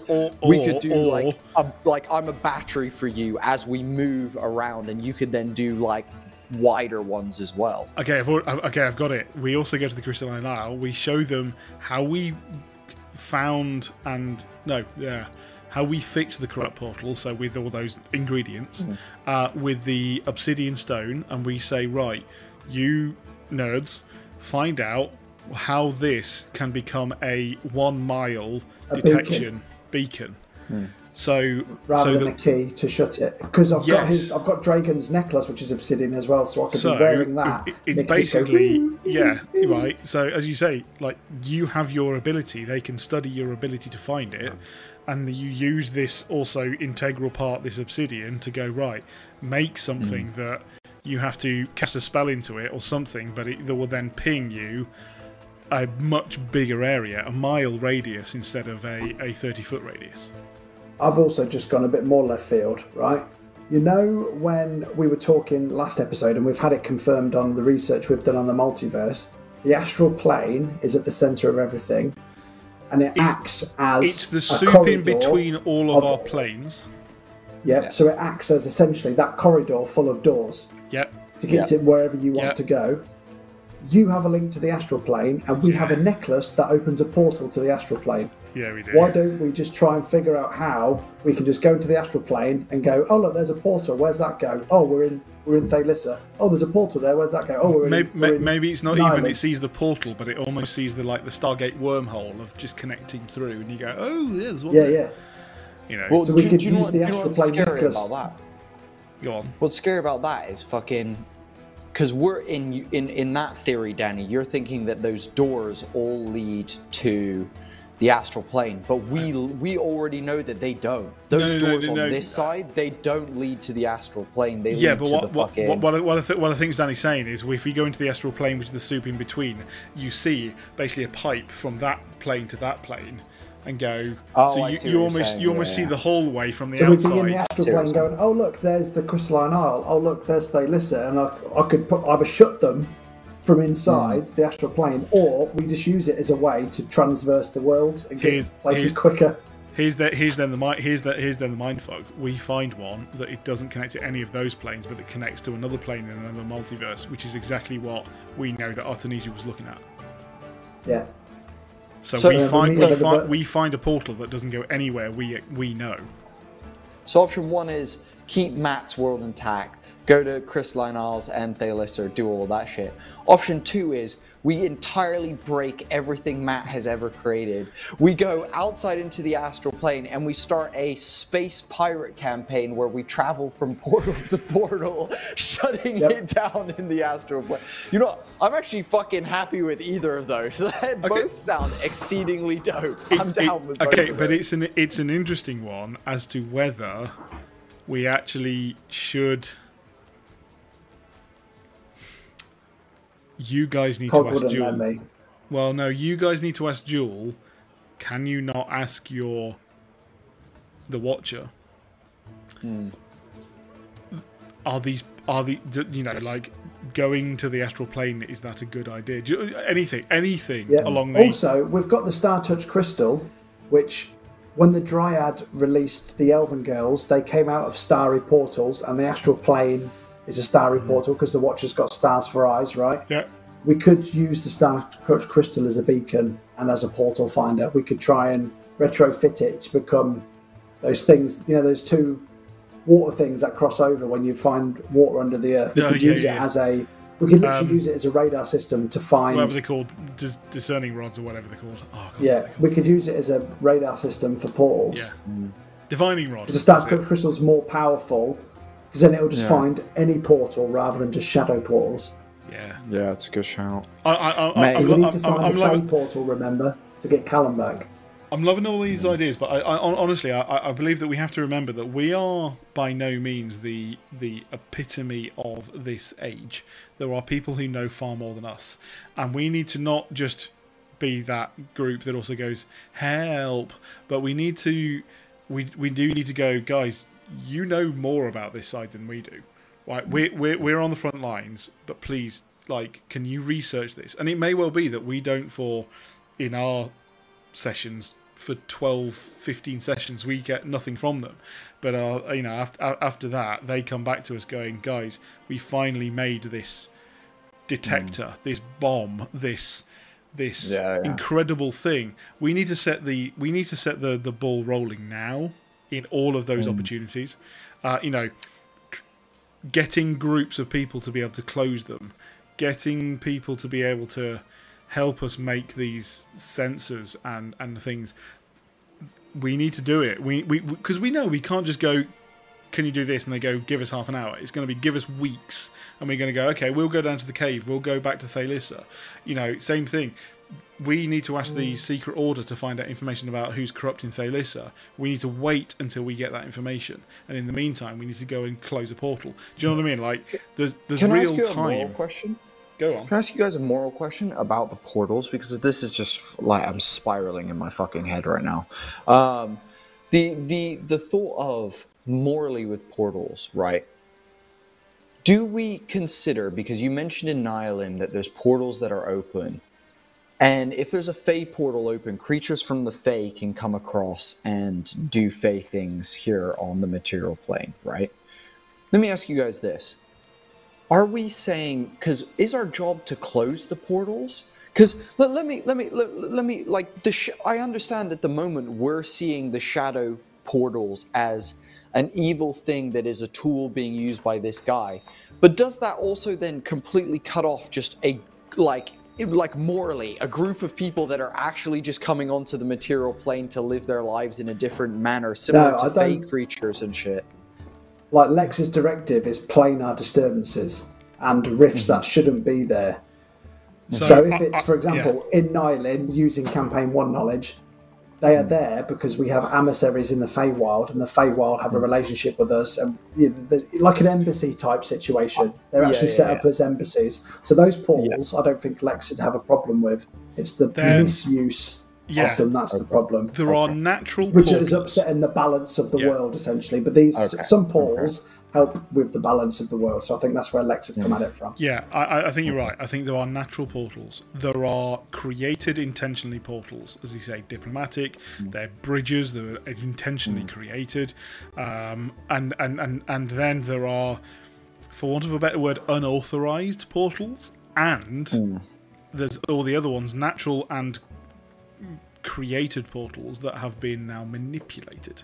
Now, I think we all care about ones that have been manipulated or created without authorization. Okay. That makes a lot more sense. Yeah, that makes a lot more sense. Yeah. You know, it will be interesting to work out whether has the portal in Stonebark always been there? Has it been corrupted, or has it been awakened?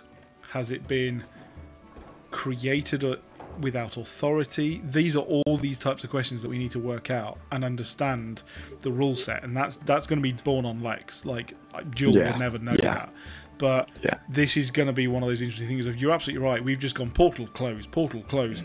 We haven't done many, but you're absolutely right. We haven't considered like that might actually just be some creature's way to get to their fucking home, and like that's their way to get to work and shit. You know. The only two we've come across, one of them was corrupted, and the other one, there's creatures coming out of it. But the other one, Danny Lex knows about, was the one that got him to and from Mechanic, so he obviously doesn't have a problem with that one. But this was Dave's idea. The well is where this portal is, and I would be okay with knowing that a small village had a well that at the bottom of it had a portal to a water plane, and that's how they got fresh water. And they just corrupted. So it's been corrupted to the Shadowfell now, and has entirely corrupted and turned, as we saw the one that we manipulated to finish its completion. But because it's been so much time, she's been away for a year, it's taken a year for it to turn from a water portal to a shadow portal, and in that meantime it was like these little wisps of stuff coming through, whereas before it was a totally natural water portal, and that's how the well worked. Now that makes sense as to why we need to revert it or close it. I was going to say, if our whole thing is not to disturb the natural order and portals that naturally exist, I was going to say, our job is actually not to close portals. Our job is to close created portals. Any portals that are natural, that are corrupted, is actually to uncorrupt them and bring them back to their natural. But I suppose it's the ones that are being misused that's the problem, not how they were created. It's the ones that are causing an upset to the balance of good, evil, and all that shit. We, in our ignorance, unfortunately, probably not a natural portal, but an intentionally created portal, we fucked up and is now closed. So, if we had a problem with created portals, we wouldn't have travelled through so many trees with the druid. I think the point is more. It's more the issue of portals that are created for misuse. I think you're right. I think you're totally right, Dave. I think we fucked it with the corrupted portal. Us closing that. No wonder. I mean, the Lord of Winter shit is a side thing, but I reckon that was probably a fucking mistake on our behalf. Or like bad rolling on our behalf. We should have. We took too long to do it. Yeah, we took too long to do it. Absolutely. Yeah. But, we should have tried to convert it back. But that's the thing. It's a learning curve for our party. Yeah, totally. Not what should we have done, but to know that there's a point when it's no longer something we can help, and it's better to close it. So yeah, I fully agree. Yeah. Glad to get on. I need now. I need to see what you all are thinking. Eldritch Press is in the chat. What's up? We were having theories about what your character is going to be for next week. Yeah, we are. We're fully waiting for the for whatever it's going to be, and it's going to be awesome, whatever it's going to be. So looking forward to that. Guy. I'm putting money on Mayanora. Dude, if you're a bad guy, it's going to be so epic. I'm going money on Mayanora. Yeah. I feel we're going to be Arnold Schwarzenegger and you're going to be Predator next week, and that's how it's going to work. That would be fucking dope, to be fair. That would be freaking awesome. So looking forward to it for you to be with us as well. It's going to be really, really great.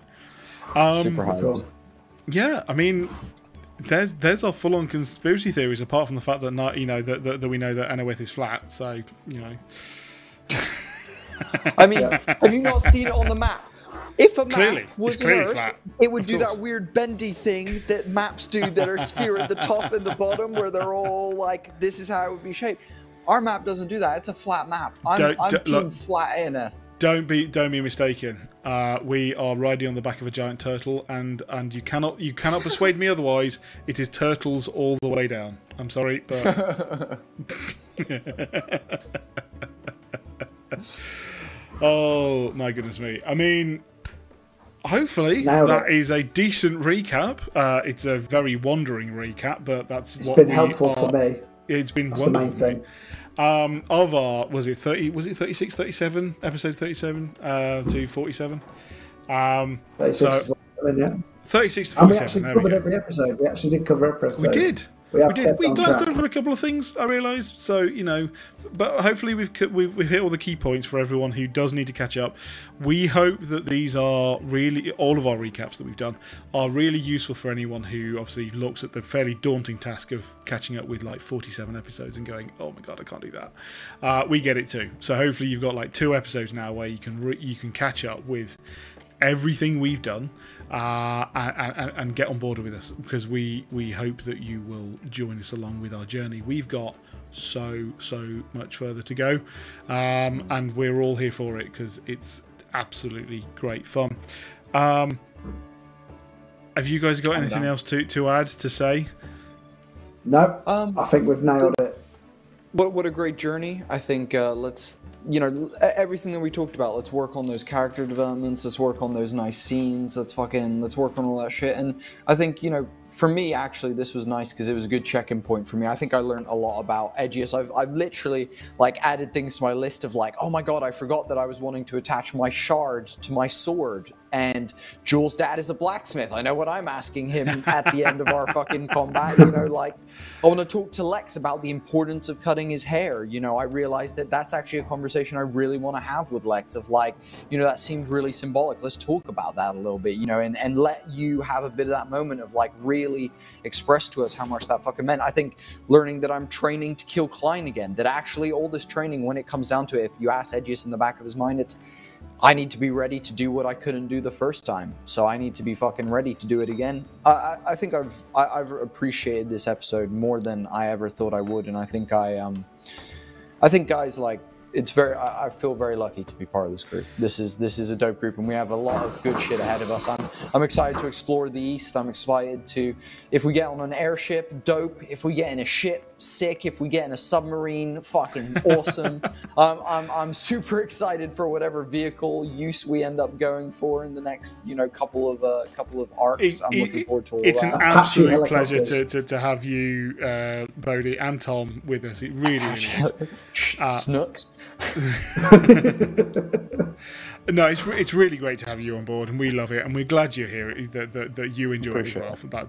That's a really important thing that I think we want to put across as well. We're all having fun, and that's the most important thing. We are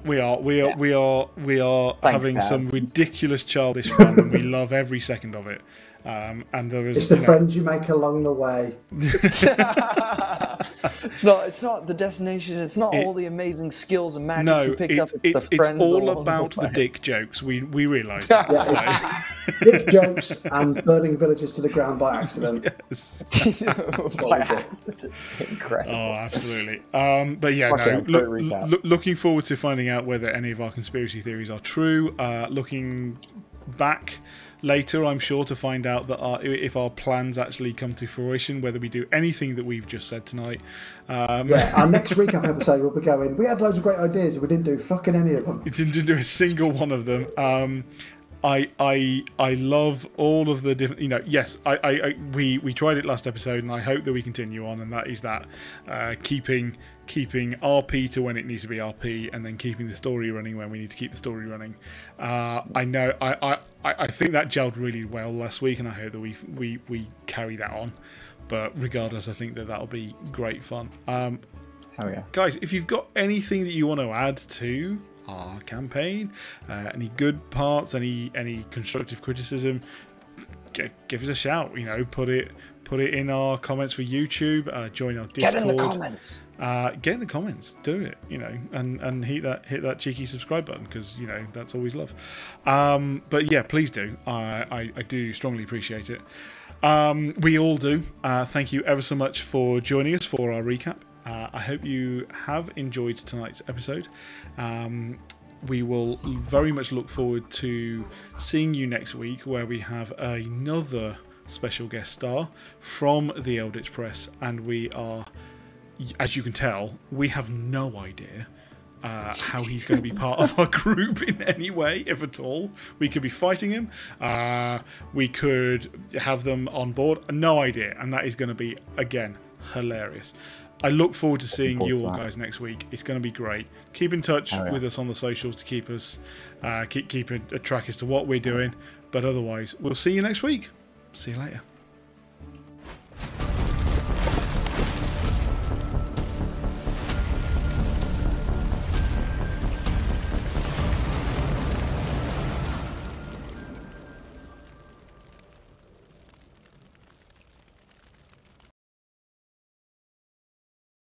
You've been listening to the Malt and Magic podcast.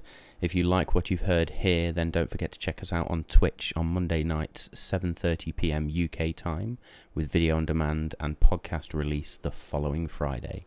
We will see you soon.